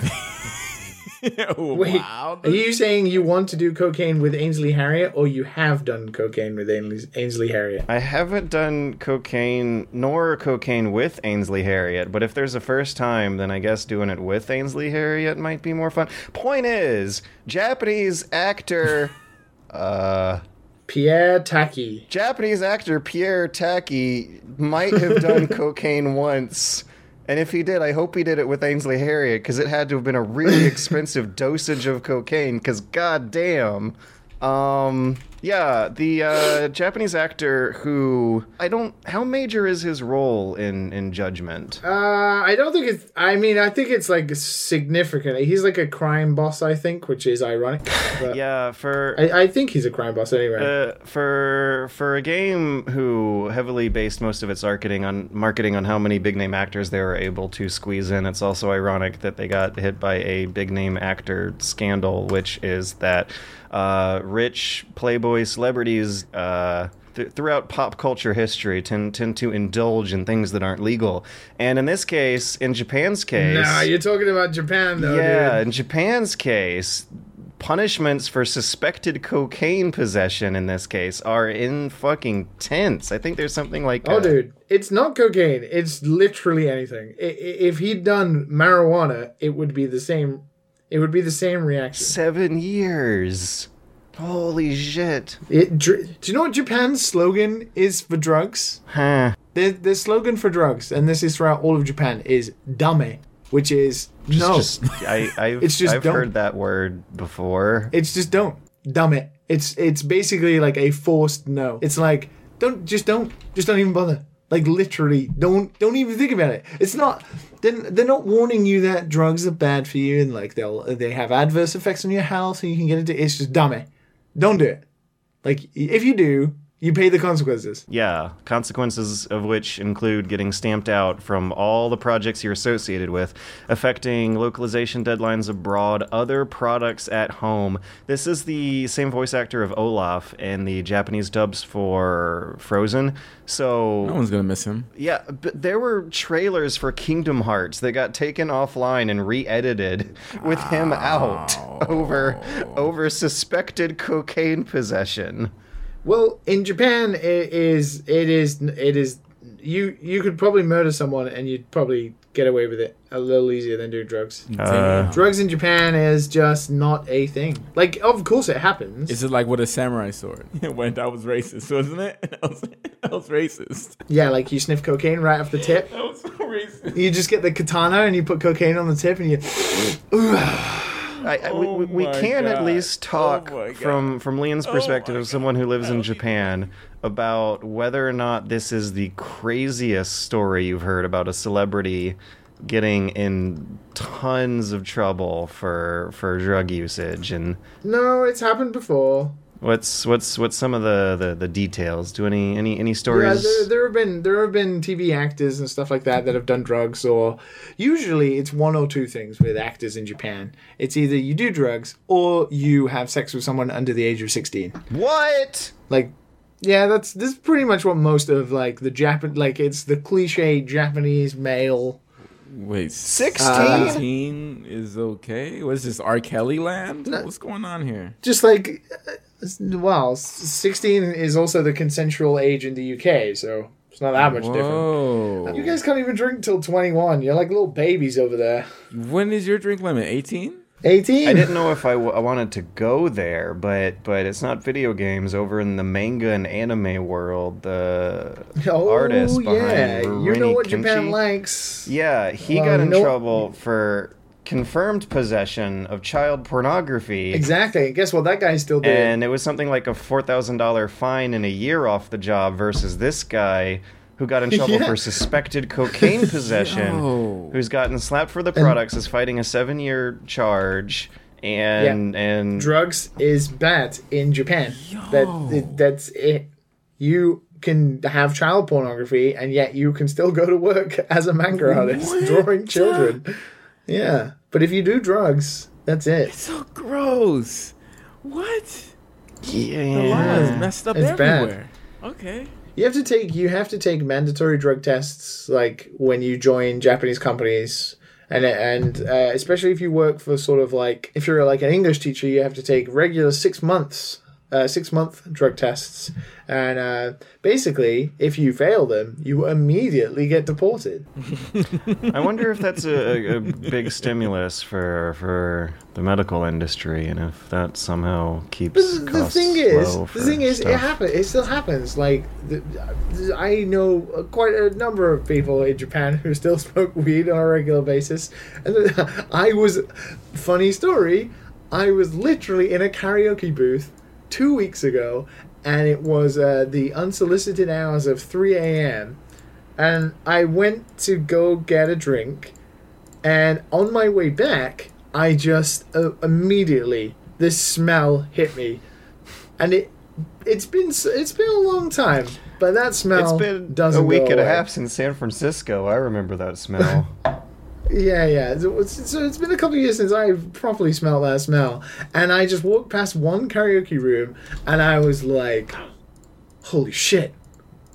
Someone's in Were here they- smoking weed." gotta know, And were they I gaijins? sort of I sprang back to the room I was in and a couple of friends in there, and I was like, "Dudes, someone is getting fucking high as a motherfucking kite up in here," and they were like, "No." And we immediately walked out, and it was just like right in your face. It was so strong, so strong. And we like sort of like police hounds sniffed around until we found the source. And we like had a little peek in, and it was Japanese, Really? young Japanese. It was They young weren't Japanese dudes. Gaijins? No, it was young Japanese dudes. And this is the thing, right? 3 a.m. in a karaoke booth in the middle of Kyoto, like only a couple of staff working. Those staff will have never smelt that smell ever. So do you think they just wouldn't know? Because I was about to ask, like, They just is wouldn't it know. bad enough that they'd get kicked out? They would just be like, someone's eating something funky for sure. Wow. Like they just definitely just do Ignorance not know. is bliss. Ignorance is bliss, and it's like 3 a.m. It's like barely anybody's there, and I'm just like, holy shit! I haven't smelled it so strong in so long, and I was just laughing. I was like, damn, kind of jealous. I understand. You could just do the vape pens and stuff like that, man. I mean, it's not the same. But Yeah, not in Japan, man. Not in Japan. But yeah, Japan and drugs. Don't do it. Otherwise, your Olaf career will be over. Get Olaf. On a sliding scale of depressed rich people, there's this Japanese actor who I've never heard of this guy. He seems like he's fine. He did a drug test some day. I'm sure it was a very, very long time ago through some very responsible consumption, a little bit of cocaine that showed up on the test. And then on the next spot scale up, George already has beef with. there's someone who there has been a brief Twitter beef with before. Someone who does face a lot of criticism towards the very creative originality of his blockbuster products. For potentially having. And that's Randy Pitchford, who announced Borderlands 3 this week, which is good for those fans. Can we go in a little bit into how, for those who are unaware of how Gearbox and Randy Pitchford announced Borderlands 3? There were some frame rate issues on the video player, I heard. Oh. No, it was a PAX presentation, like a live stage show, and like they announced a couple of other things to do with like Take-Two, 2K, and like what's going on with Gearbox, and there's like Risk of Rain 2, which is cool, and there was like some other stuff, and then then proceeded to happen. I think it was like the 40-minute Randy Pitchford show where he did magic tricks. Oh no, like the webcam girl he likes so much. Wait, what? To his adoring audience, he was loving it. And then they announced Borderlands 3 with the most boring trailer in existence. And yeah, the frame rate is jittering. Their laptops couldn't handle the 4K presentation. So- how does that stuff make it out? What got confirmed today is the dreaded Epic Store exclusivity deal. For 6 months, the PC version is going to be on Epic Store only, and I will admit to a bias here. I'm a patient gamer. I can wait a year for Metro. And this hasn't happened to a lot of franchises I super care about yet. I'm intrigued as to know why people would be more angry about this than they would about PlayStation and Xbox exclusives. Competition is healthy. Because the value of a license on the Epic Store is less than Steam, I guess, although nowadays that's kind of becoming lopsided as competitive options increase. Well, what are people expecting Epic to do? Just be like, well, we'll just take any old indie game and we'll build up a store. Of course, they're going to go after, like, the big guns of the industry and try and lure people away from Steam so they can make a real go of it. Like... I would assume they'd want a simultaneous release with extra features on the Epic Store. I don't know. The whole reason the Epic Store exists is because they don't want to pay Valve's cut. It's not exactly something for the consumer. It's more for the company. But Epic will be paying Gearbox like hundreds of thousands of dollars for it to be exclusive. So it's not only that. It's like Gearbox not only have that. Epic not only have to like cover Gearbox's lost revenue on Steam essentially, but also like this is going to damage like reputation with Valve. Like for every developer who does this, it will sincerely, unless they're like, you know, untouchable developers that we're pissed at you, but you know, we're forgiven. Like Gearbox, I don't know. I think Valve, you know, probably bigger than Gearbox, all being told. So it's probably going to damage their relationship. So like money can kind of cover that a little bit, but Epic have got to be paying a lot of money for developers to be being swayed. And it seems like a lot of developers are being swayed. So I imagine it's a lot of money that's being thrown around. And that's just the same as like when PlayStation was like, we're going to snap up all of these exclusives and we're going to pay all of this money for like Bloodborne and stuff like that. It's kind of the same thing, just people think because it's on a central device like a PC, maybe it shouldn't be this way, but it's not really any different. It's still a storefront like a PSN or an Xbox thing. I mean, it's not... The problem appears when you look at it from the perspective of the consumer. It's extra steps to take, it's extra software to install, it's a less versatile license when there is less cross-platform compatibility between it and Steam. But Steam is like, if you let Steam have everything, then, you know, the shit show that Steam was in. And that's the conundrum that happens when you look at it from an industry insider perspective, is that Steam's monopoly is not good and needs to be shaken up. And But it's not good for the consumer either, at all. Yeah, I think there's not an easy way to explain like, I don't why really I'm know. not Like, I don't think it's good. I don't think it's particularly good that we still have exclusives in this day and age anyway. But unfortunately for platform holders, like that's how they survive, because that's how you draw people into your business. It's like any other business on the planet. So maybe we need to drastically rethink the system in which we incentivize businesses to exploit their industries.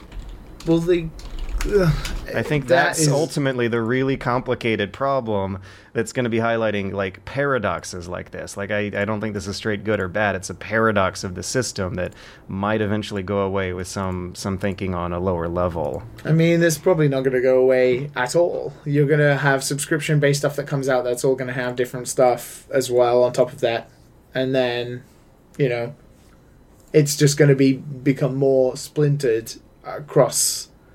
So unless it's strange. a enterprising company uses some innovation to create features that give consumers power and leverage across all these different platforms and stores, and I think that's what's eventually going to happen. The industry will like start adopting cross-platform codes and licenses where buying a game on Steam or buying a game during the exclusivity period on Epic Store for a boost in sales to Epic would have the code roll over later on for when you want to play it on Steam and just can't be bothered to install different software and launcher. Like, there's got to be some solution. You will have already had it for the 6 months of exclusivity anyway, if you bought the game. That's the premium. Anyway. That's what the Epic exclusivity deal should be providing. The problem is it doesn't work like that from the consumer's point. They can get options elsewhere. The idea Do you buy games on GOG?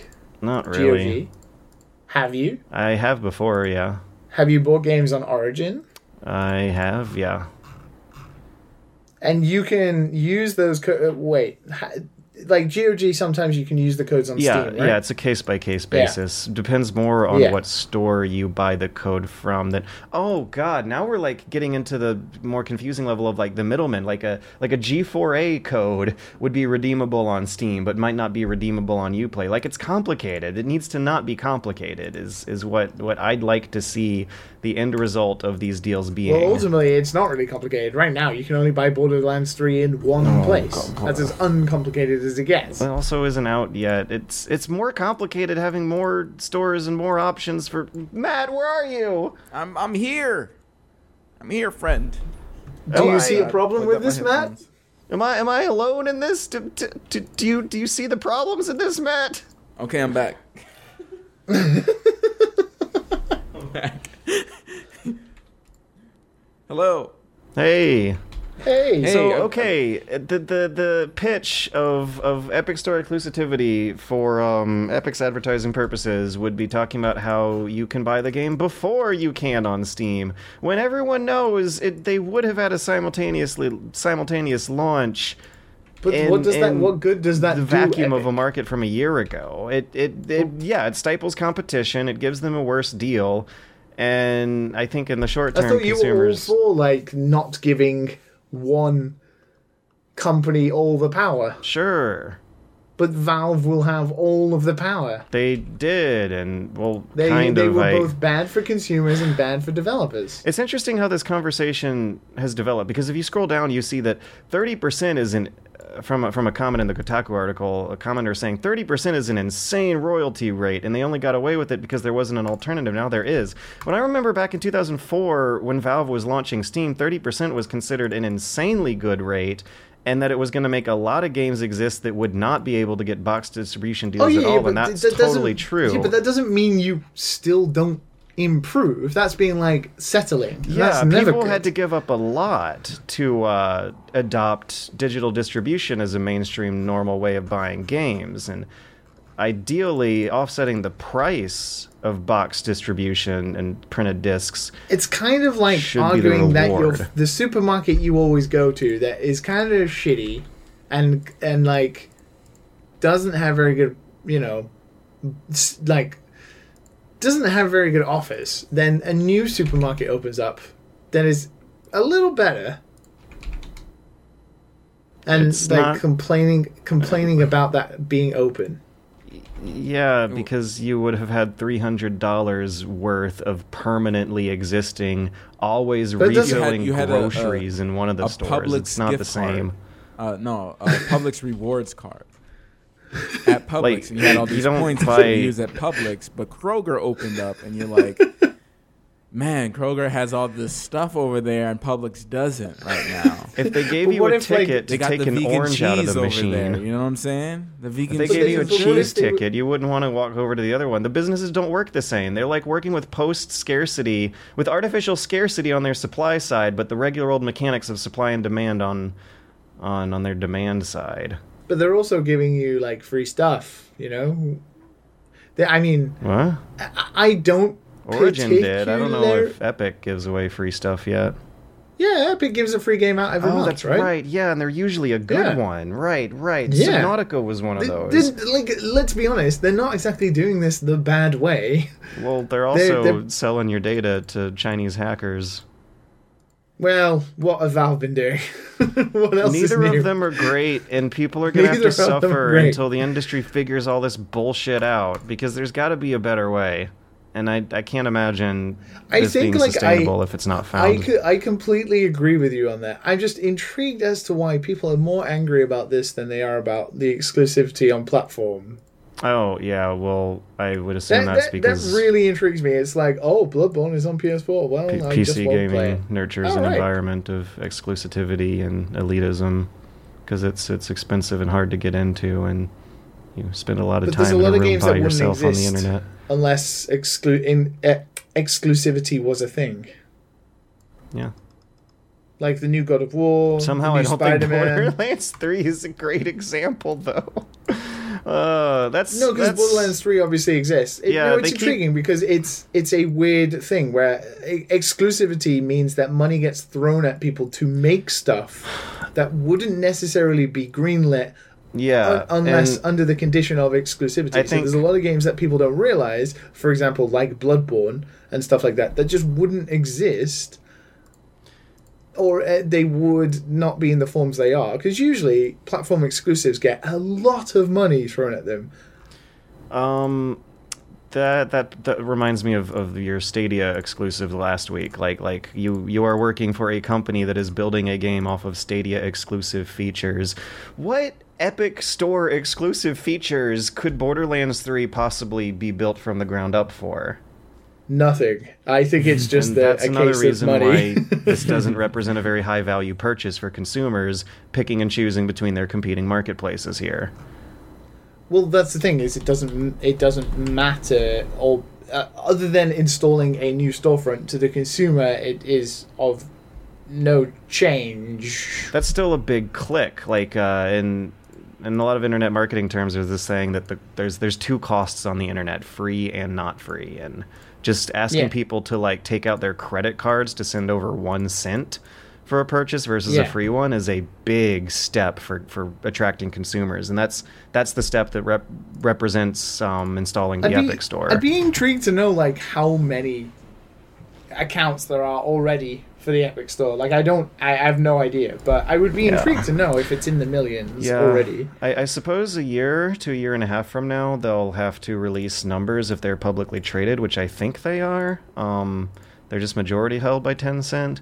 And then we'll know if these exclusivity deals are actually working out for Epic in the short term. My suspect is no, it'll be a longer term thing. Their strategy will make a lot more sense when they've had a year and a half for consumers to say no to the bullshit and start seeing value in the good shit. Well, this is the thing. When Valve started with Steam, all they could offer was their own games. And then people were kind of getting fucked over for it in a way. Like, it was seen as DRM. It was widely unpopular. Exactly, but it worked out for them. So it is not surprising that Epic are doing stuff like this. They offered something cheaper and more convenient than the alternative, and I think that's what someone's going to have to figure out eventually to make all these stores play nicer.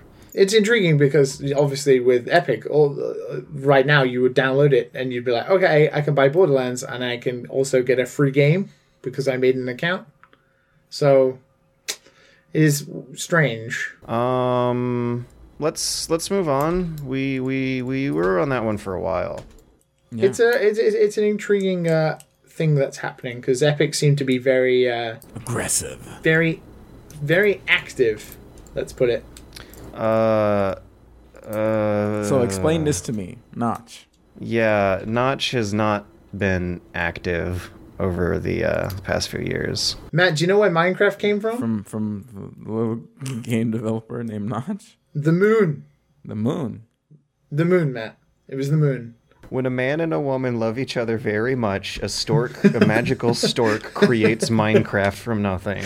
Was it the sun? Was the sun the dad? I'm assuming the moon was the woman. Should I assume the moon was a guy? Are you talking about the son or the dad or the son? Yeah, so a Minecraft update rolled out that includes, among various features, disinclusion of mentions of Notch from the title screen splash screens. You guys remember those? So it'll say in the upper right corner, like, made from 0% gluten, with text like zooming in and out.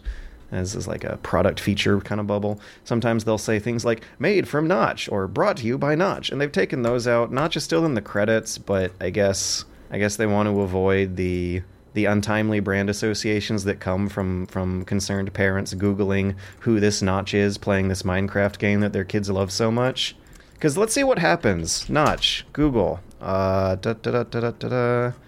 down a bit. Minecraft creator Notch under fire for transphobic tweets. Wow. Gay Star News. That was just like 4 results down. Wow. He's not been his best self for many, many years now. Yeah. Okay, all right. I haven't been following Notch, so explain that to me. Very, very condensed layman's version. Notch I think he's kind of gone crazy. A lot of money from changes people, both from Minecraft becoming successful in itself, and then especially from the Microsoft buyout. And in addition to that, he's gone through a lot of personal troubles over the previous few years, one of which involves a divorce. In addition to that, he's gone through a lot of major news scandals back a few years ago. I remember things starting looking a little fishy around the time he outbid Jay-Z for a house outside LA that was valued in the untold millions of dollars. Since then, he's become kind of a Twitter shit stirrer. What do you call a personality? I don't know if I want to call Notch an influencer, but he's tweeting about how the QAnon conspiracy theory is legit, which I believe is the string of allegations that led to someone shooting up the roof of the Comet Pizza Parlor restaurant in Washington, D.C. because 4chan internet rumors had susceptible, gullible people believing it was a ring for child sex trafficking. And he's definitely on the internet a little too much these days, to put it bluntly. What is this tweet? Notch says, "You're absolutely evil if you want to encourage delusion. What happened to not stigmatizing mental illness?" Oh, he's talking about trans people. Oh, God. That they need to be stigmatized for it. Like, he thinks he's helping them by being brutally honest and saying they have mental illnesses. Oh, no. Not realizing that he's just insulting them and being transphobic. Yeah, a lot of people use the word brutal honesty when they just kind of want to say their quick assumptions they haven't really fully researched into the science behind of. Anyways, I want to know, they probably kept him in the credits because there is probably somewhere in the rights deal that he sold to Microsoft that he is still credited legally somewhere. So they've probably just done the bare minimum they can. I am of the opinion he should be. It's a completely accurate statement, preserving it for future historians. People need to know Notch made Minecraft. People need to know so that Notch can become a cautionary tale for the future. Yeah, but you've got to remember that, Minecraft is used by millions of children. Yeah, which I bet fuels them wanting to take it off of the front page at least. Well, it's not. Yeah, it's like, oh, who's the guy? Let's Google him. Oh, he's this guy. Oh, he made a game that I love. Now it's time to be like this. I mean, kids are very smart these days. I doubt that all of them are just going to turn into some evil, transphobic, monsters. I don't know. If you really liked Minecraft and you were 10 years old and you found on Twitter the guy who made your favorite game, if Shigeru Miyamoto was oh no, I really fucking hate people who are not the sex they were assigned when they were born. And then you were like, oh my god, I love Miyamoto. Maybe he's right. Smiley video game Japanese toy maker magic man Shigeru Miyamoto tweets, quote, "Fuck all the cats, kids. Just fuck them. Just go have sex with your cats, kids." Quote. Imagine the headlines. Timmy, what are you doing? God, thank fucking God Miyamoto has not gotten in trouble for this shit. Jeez. Yeah, that's right. Eminem made me do it. Notch made me do it. Oh my god. Violent video games made me do it. Because someone told me on the internet they made me do it. Point is, talking about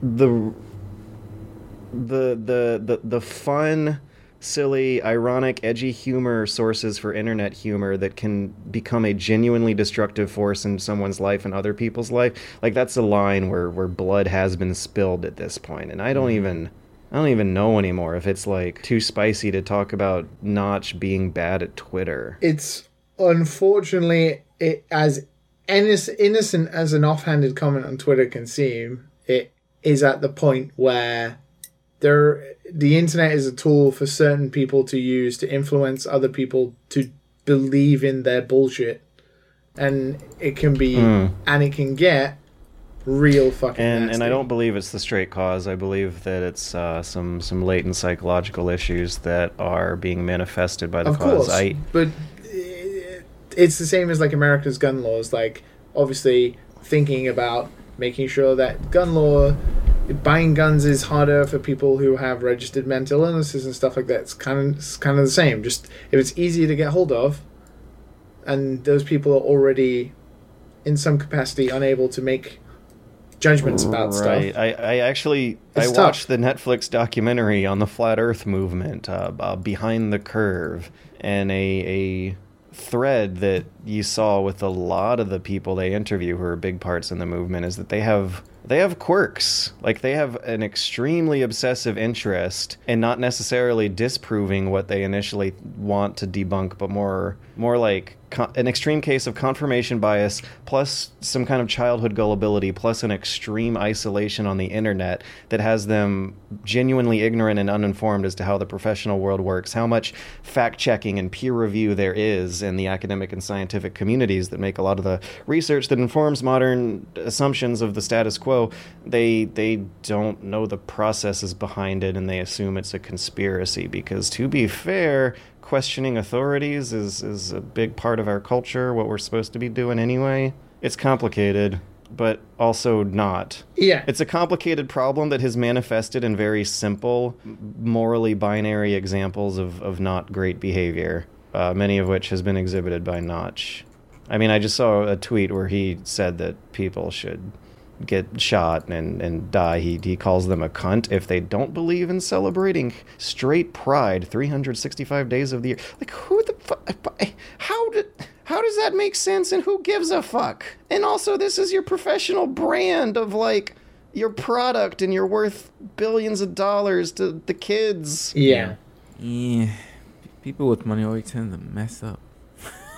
I don't know why. It's a good thing we're poor then, Matt, isn't it? Yeah, it's a good thing. Was I supposed to clap the air too? No, that was a high five to you, my friend. High five for being poor. So we should do some quick questions. I'll save the longest one for the last one. Let's speed this train up. I am tired. I worked 13 hours today. We got 3 questions from listeners this week, and first one is in from Eric B. Eric B asks, looking at the top 20 best-selling games of 2018, a majority of them use killing other people as one of its central mechanics.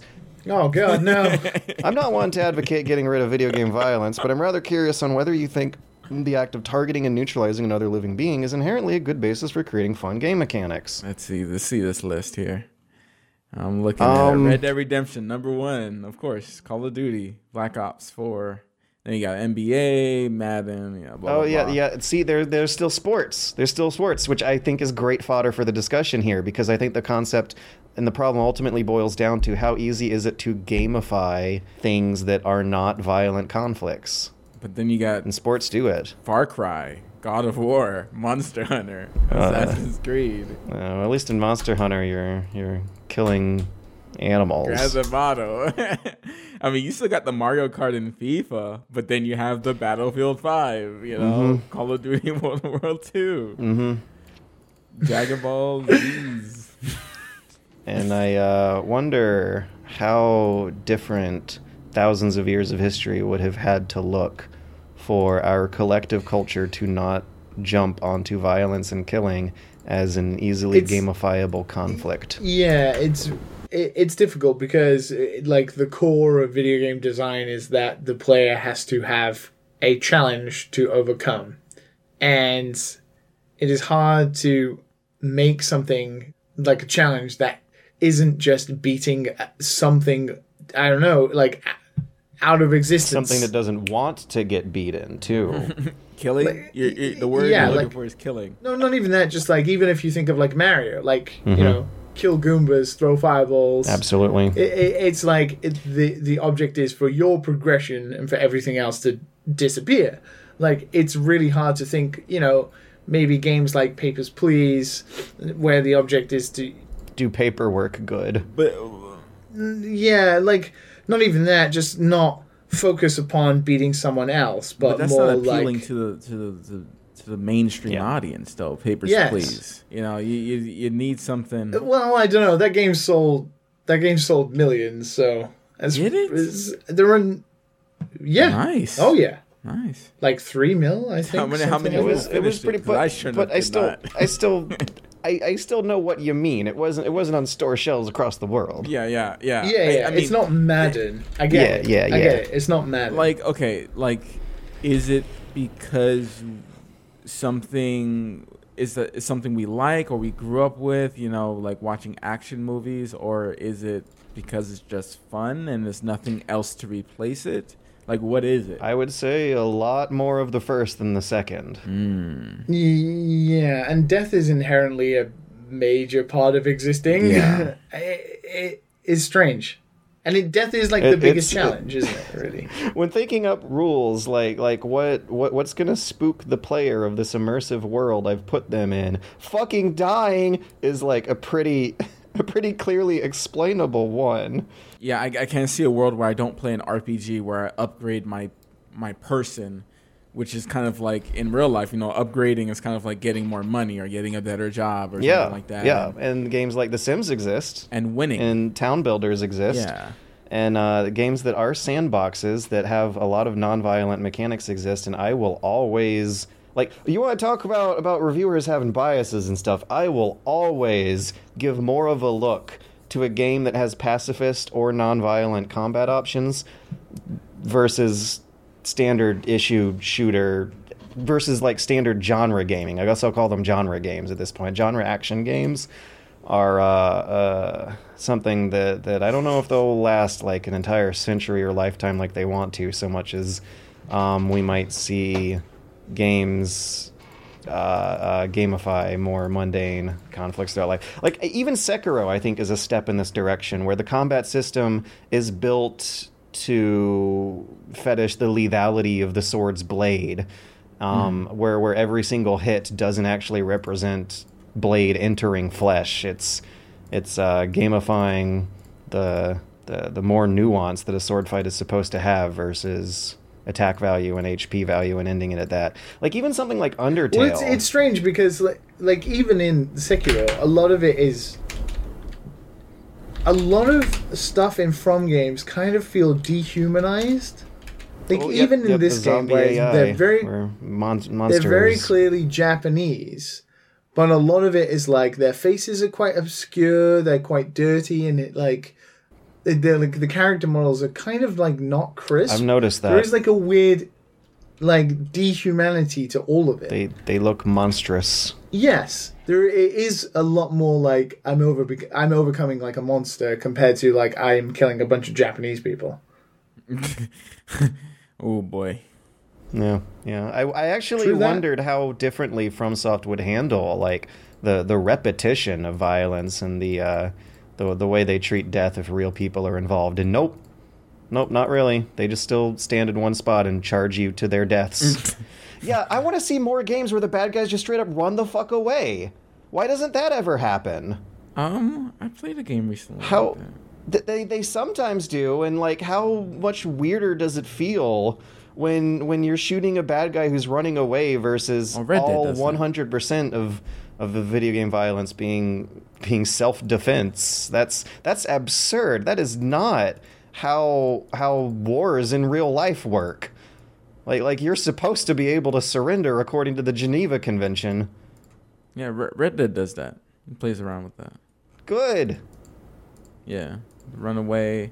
Having more options to overcome like traditional obstacles would be better. Yep.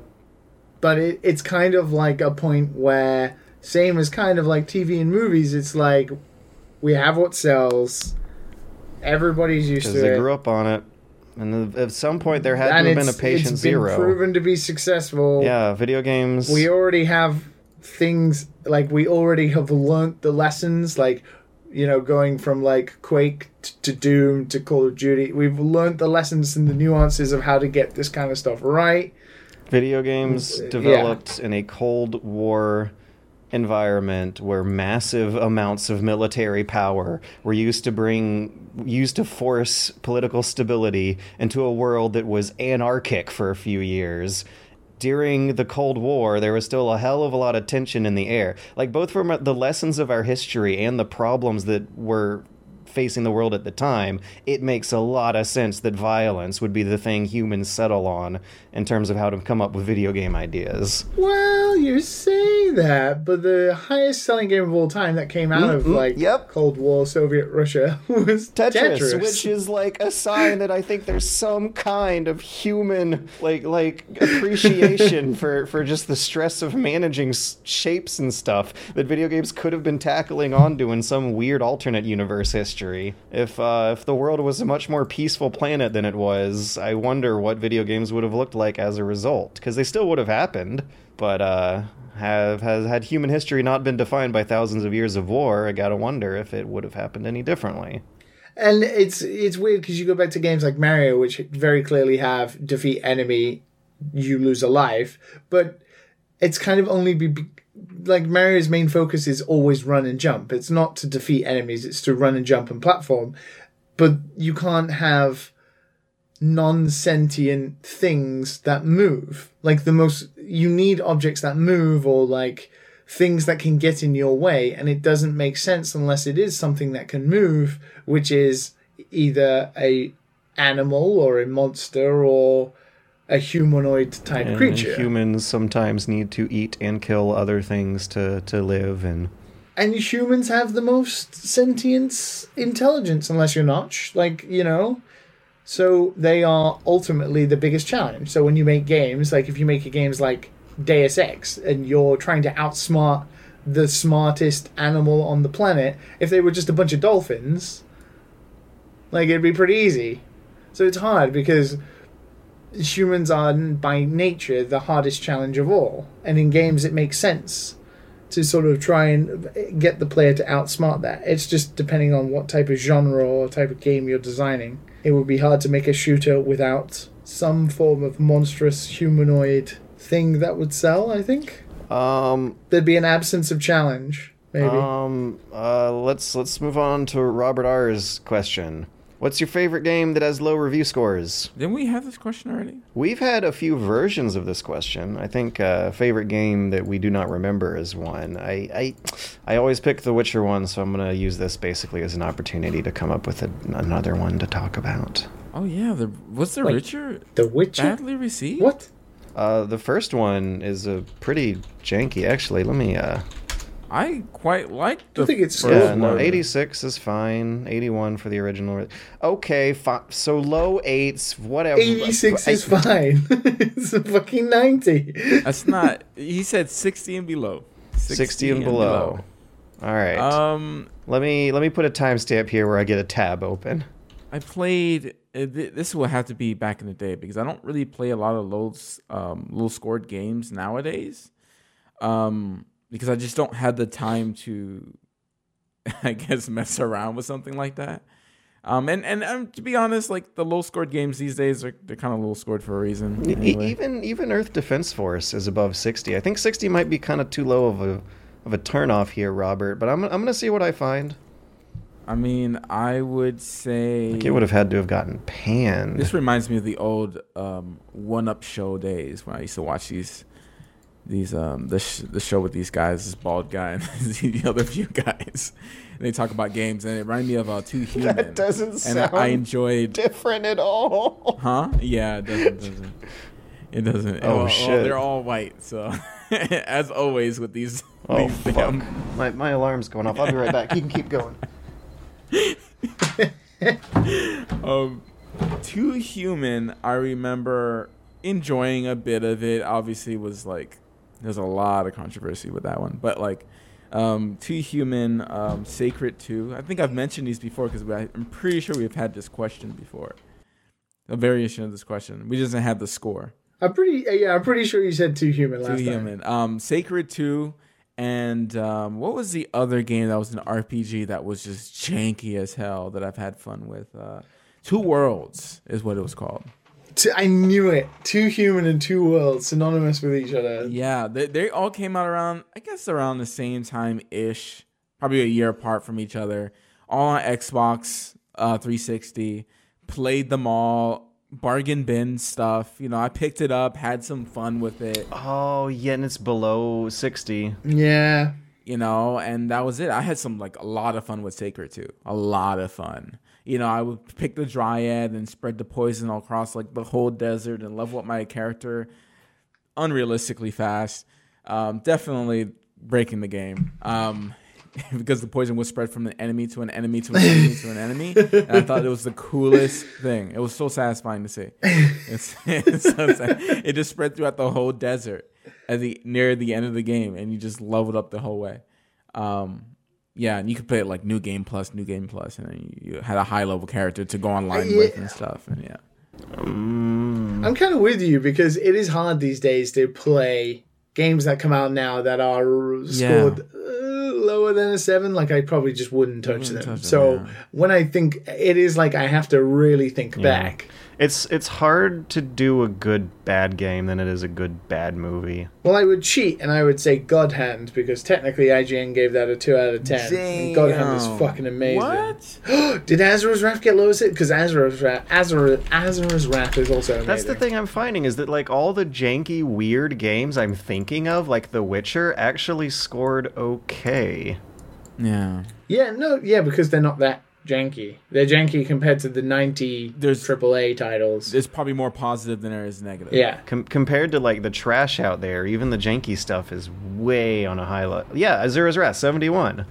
Going below 60, that's rough. You have to go down to a Too Human level, trash, absolute trash. See, I'm thinking N64 games that I would borrow from friends, Scars Racing and Snowboard Kids.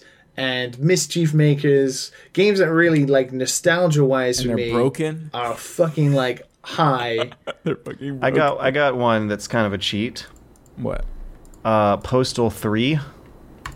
I never played those games. It fucking sucks. It's terrible. It's bad. The reason why it's memorable to me is that it was one of the first articles I wrote and published and got paid for. But this is your favorite game, though, George. No, it's not. It's my favorite game that has low review score. I don't like Postal 3. I like the career opportunity it provided. I know what my favorite game is that got lower than 60, I imagine. Yeah. I haven't checked, but I actually really liked Red Steel. Red Steel, the Wii swordy shooty. The Wii samurai which shooty I bet game. still got better scores than you think it did. No, I think I definitely think it's got to be lower than 7. 63! Yes! So you're right, but it still wouldn't count for Robert's category. I mean, it's close enough. Right? It's so close. I enjoyed my time with Red Steel quite a bit. I'm pretty sure I could find a few that back for sure because I didn't look at scores back then. I was just playing games. I played a lot of movie games, a lot of trash back in the day. I remember really, really liking Enter the Matrix way more than it had any right to be. That game. That's definitely got to be lower than a 60. Yeah, let's see. This is kind of fun. It's no, 62. Oh, for PlayStation 2. Damn it, he's beat me by a point. The PC version though has a 58. That doesn't count. Man, early Bush era PC ports were so hit or miss. I remember playing Ubisoft's PC port of Devil May Cry 3 and it just had no lighting. Oh, the RE4 Ubisoft port had no lighting either. Anyways, I like cruising. That got a Cruising's good though. Cruising got a 25 out of 100. What is that? Like some new shitty cell phone version? No, it's an old one. It's an old one, dude. No, it's Cruising USA, the arcade game with the hot babes. No, this one. Let's see here. I'll send there's a Metacritic link. Yeah, it's on. Oh, this one's on the Wii. Okay, that's why I got panned. Was it like a shitty Wii I port think it or must something? be a shitty Wii port because I definitely didn't play it on the Wii. So we got one more. Matt N asks, if you could have a game set in any specific part of the world during a certain historical period, what setting would it be and why? I'll let George have up to 5 answers because I feel like he'll have an aneurysm if he has to narrow it down to one. No, fuck you. I'm gonna pick one. Oh wow! I wonder why this question got in. I'm gonna pick one to get us started off with. It also nicely folds into the previous discussion on nonviolent mechanics. I'm wondering why there hasn't been a game that takes place like along the Silk Road of the ancient medieval world, like trade between Asia and Europe, and B, why a management like economic sim, like a town builder or something, taking place in that setting doesn't exist, because I imagine there would be a lot of interesting decisions to make and a lot of interesting trivia to dive into and a lot of even like interesting conclusions to come to about how cultures develop and wars are won and lost based on the spice trade. Like that's a really, really fascinating aspect to historical society that doesn't get a lot of romanticization for some reason. But the idea of traveling around different parts of the world back when they were culturally distinct and isolated and using trade of exotic goods to bring different people together sounds like a great adventure. So, like in India or Turkey or the Eastern Middle East, I guess, for like building a town along those roads and using the trade economy to sustain it would be great fun. Nice. Well, Nioh and Sekiro came out, so Edo period Japan, I'm kind of already covered. Ooh, and there's so many good options for that too. I still haven't played Total War Shogun 2. That's a great game. The first one and the second one, both of them, fantastic. I don't really know. We have pretty much, like the 50s, like Fallout is covered, 40s kind of era. We obviously have a lot of World War period stuff. We have quite a lot of Victorian stuff. We have a lot of medieval. We have a lot of Egyptian and that kind of stuff. Have we had anything that maybe it's too recent, but we're getting further away as time's cruel passage continues? We haven't had any 90s based video games yet. It's always 80s. Will Smith on the TV. Oh, Hypnospace Outlaw, guys. Yeah, dude. No, is that 90s or is that like early 2000s? It's like a parody fantasy world, but it's like GeoCities, Netscape Navigator, like the early crappy internet. The game. I can dig it. And it's also got non-violent combat of like using forum moderation tools and points to stamp out obstacles. Let's go 90s, where card games were in their peak, and Pokemon and Game Boys were what it was in everybody's bags. Persona, based in America, during the 90s, where like after school you played like Yu-Gi-Oh with your friends in the parking lot. Oh my god! Now you're talking my language, man. Talking my language. The 90s would be great. Because it's always the 80s. That's what, I remember watching Captain Marvel and her landing in a blockbuster and being like, oh, here we fucking go. Always the 80s.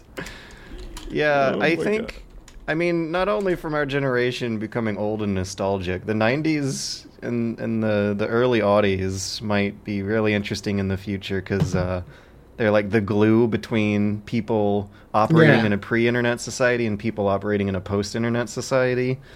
Like those will be very critical transitionary decades in the future. I know I would love sci-fi. Anything to do with sci-fi, but it's an era that has yet to exist. I know historical period. I get it, I like sci-fi.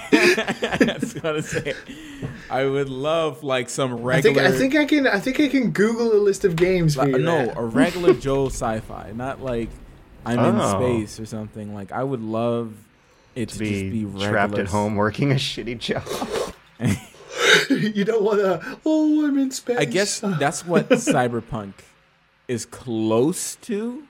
Yeah, Is close to. It's like human evolution. Sorry, Revolution. Deus Ex is it's not quite there. It's more like a shooter. Like I want to see some regular stuff. I want to have some regular conversations with people in this like future.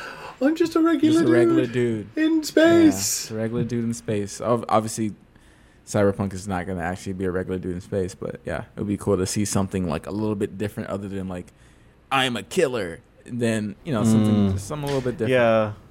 See, like my option was like just being a traitor versus a killer. Yeah. What about a game if you're a Neolithic caveman and the game objective is not to hunt mammoth, but rather to paint pretty pictures on cave walls? Fucking got so many good ideas. If you just like stop thinking that's about not a good idea. killing.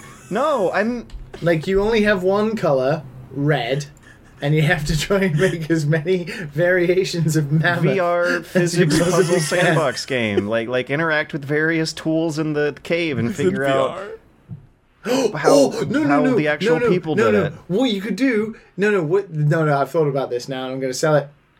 Google, get over here. I've got an idea. It's a cave painting game where, depending on what you paint on the wall, it uses like Google's DeepMind to sort of understand what you painted, and then it creates alternate histories based on when they discovered Oh my like what was painted on your cave. So like if you painted like a McDonald's, Yeah. and they were like, what kind of history would that build? I can't help but wonder if this might have been an idea influenced by recent proppings up of the Stadia machine learning features. Like if it could procedurally No, I was thinking more about the Love, generate Death, and Robots alternate episode history. about alternate. I was thinking about the Love, Death, and Robots God. episode with alternate Hitler history. Like if you painted like YouTube on the inside of. How bad does that fuck up 2019 if the cave painters actually just like... How bad was the Crusades if they already knew what YouTube was? I'm imagining like these geologists cracking into the Chauveau caves and waving their lights over these majestically preserved paintings from 30,000 years ago, and one of them's just a dick butt. What is this? Subscribe to Bunny Hope. And then the game procedurally generates an alternate human history where everyone decides that I don't know, eating dirt is great. And that's just how human society develops, because the cave paintings used slightly different shades of red when writing subscribe to Bunny Hop on top of a dick butt. Oh my god. It seems in human evolution our penises got smaller because these caveman penises are massive. Holy shit! What you're actually giggling at is a very, very serious thing that very serious PhD professors have had to judge. Like the penis sizes on artifacts to like figure out how their society understood sexualization. Wait, there's a picture over here of a caveman making out with a mammoth. It seems we crossbreeded back in the day. But what is YouTube? What could they possibly have been imagining? Was YouTube the local poop god? And it's just storyboarded out like a YouTube poop. Just in caveman paintings. Oh my god. It's a storyboard of a YouTube Okay, poop. I don't even care if this is the last thing I say before I die. Ancient Aliens YouTube poop is hilarious. Well, Google, call me. Call me in the morning. I wish I could stay awake and play Sekiro, if I'm honest. Send in your questions to dadandsonspodcast@gmail.com. Don't forget to like and subscribe us on all of the available platforms, including iTunes, SoundCloud. Don't forget to pimp my SoundCloud. Are we on anything else? Forget. LiveJournal. Oh yeah, YouTube. What is SoundCloud? Was SoundCloud their local butt deity?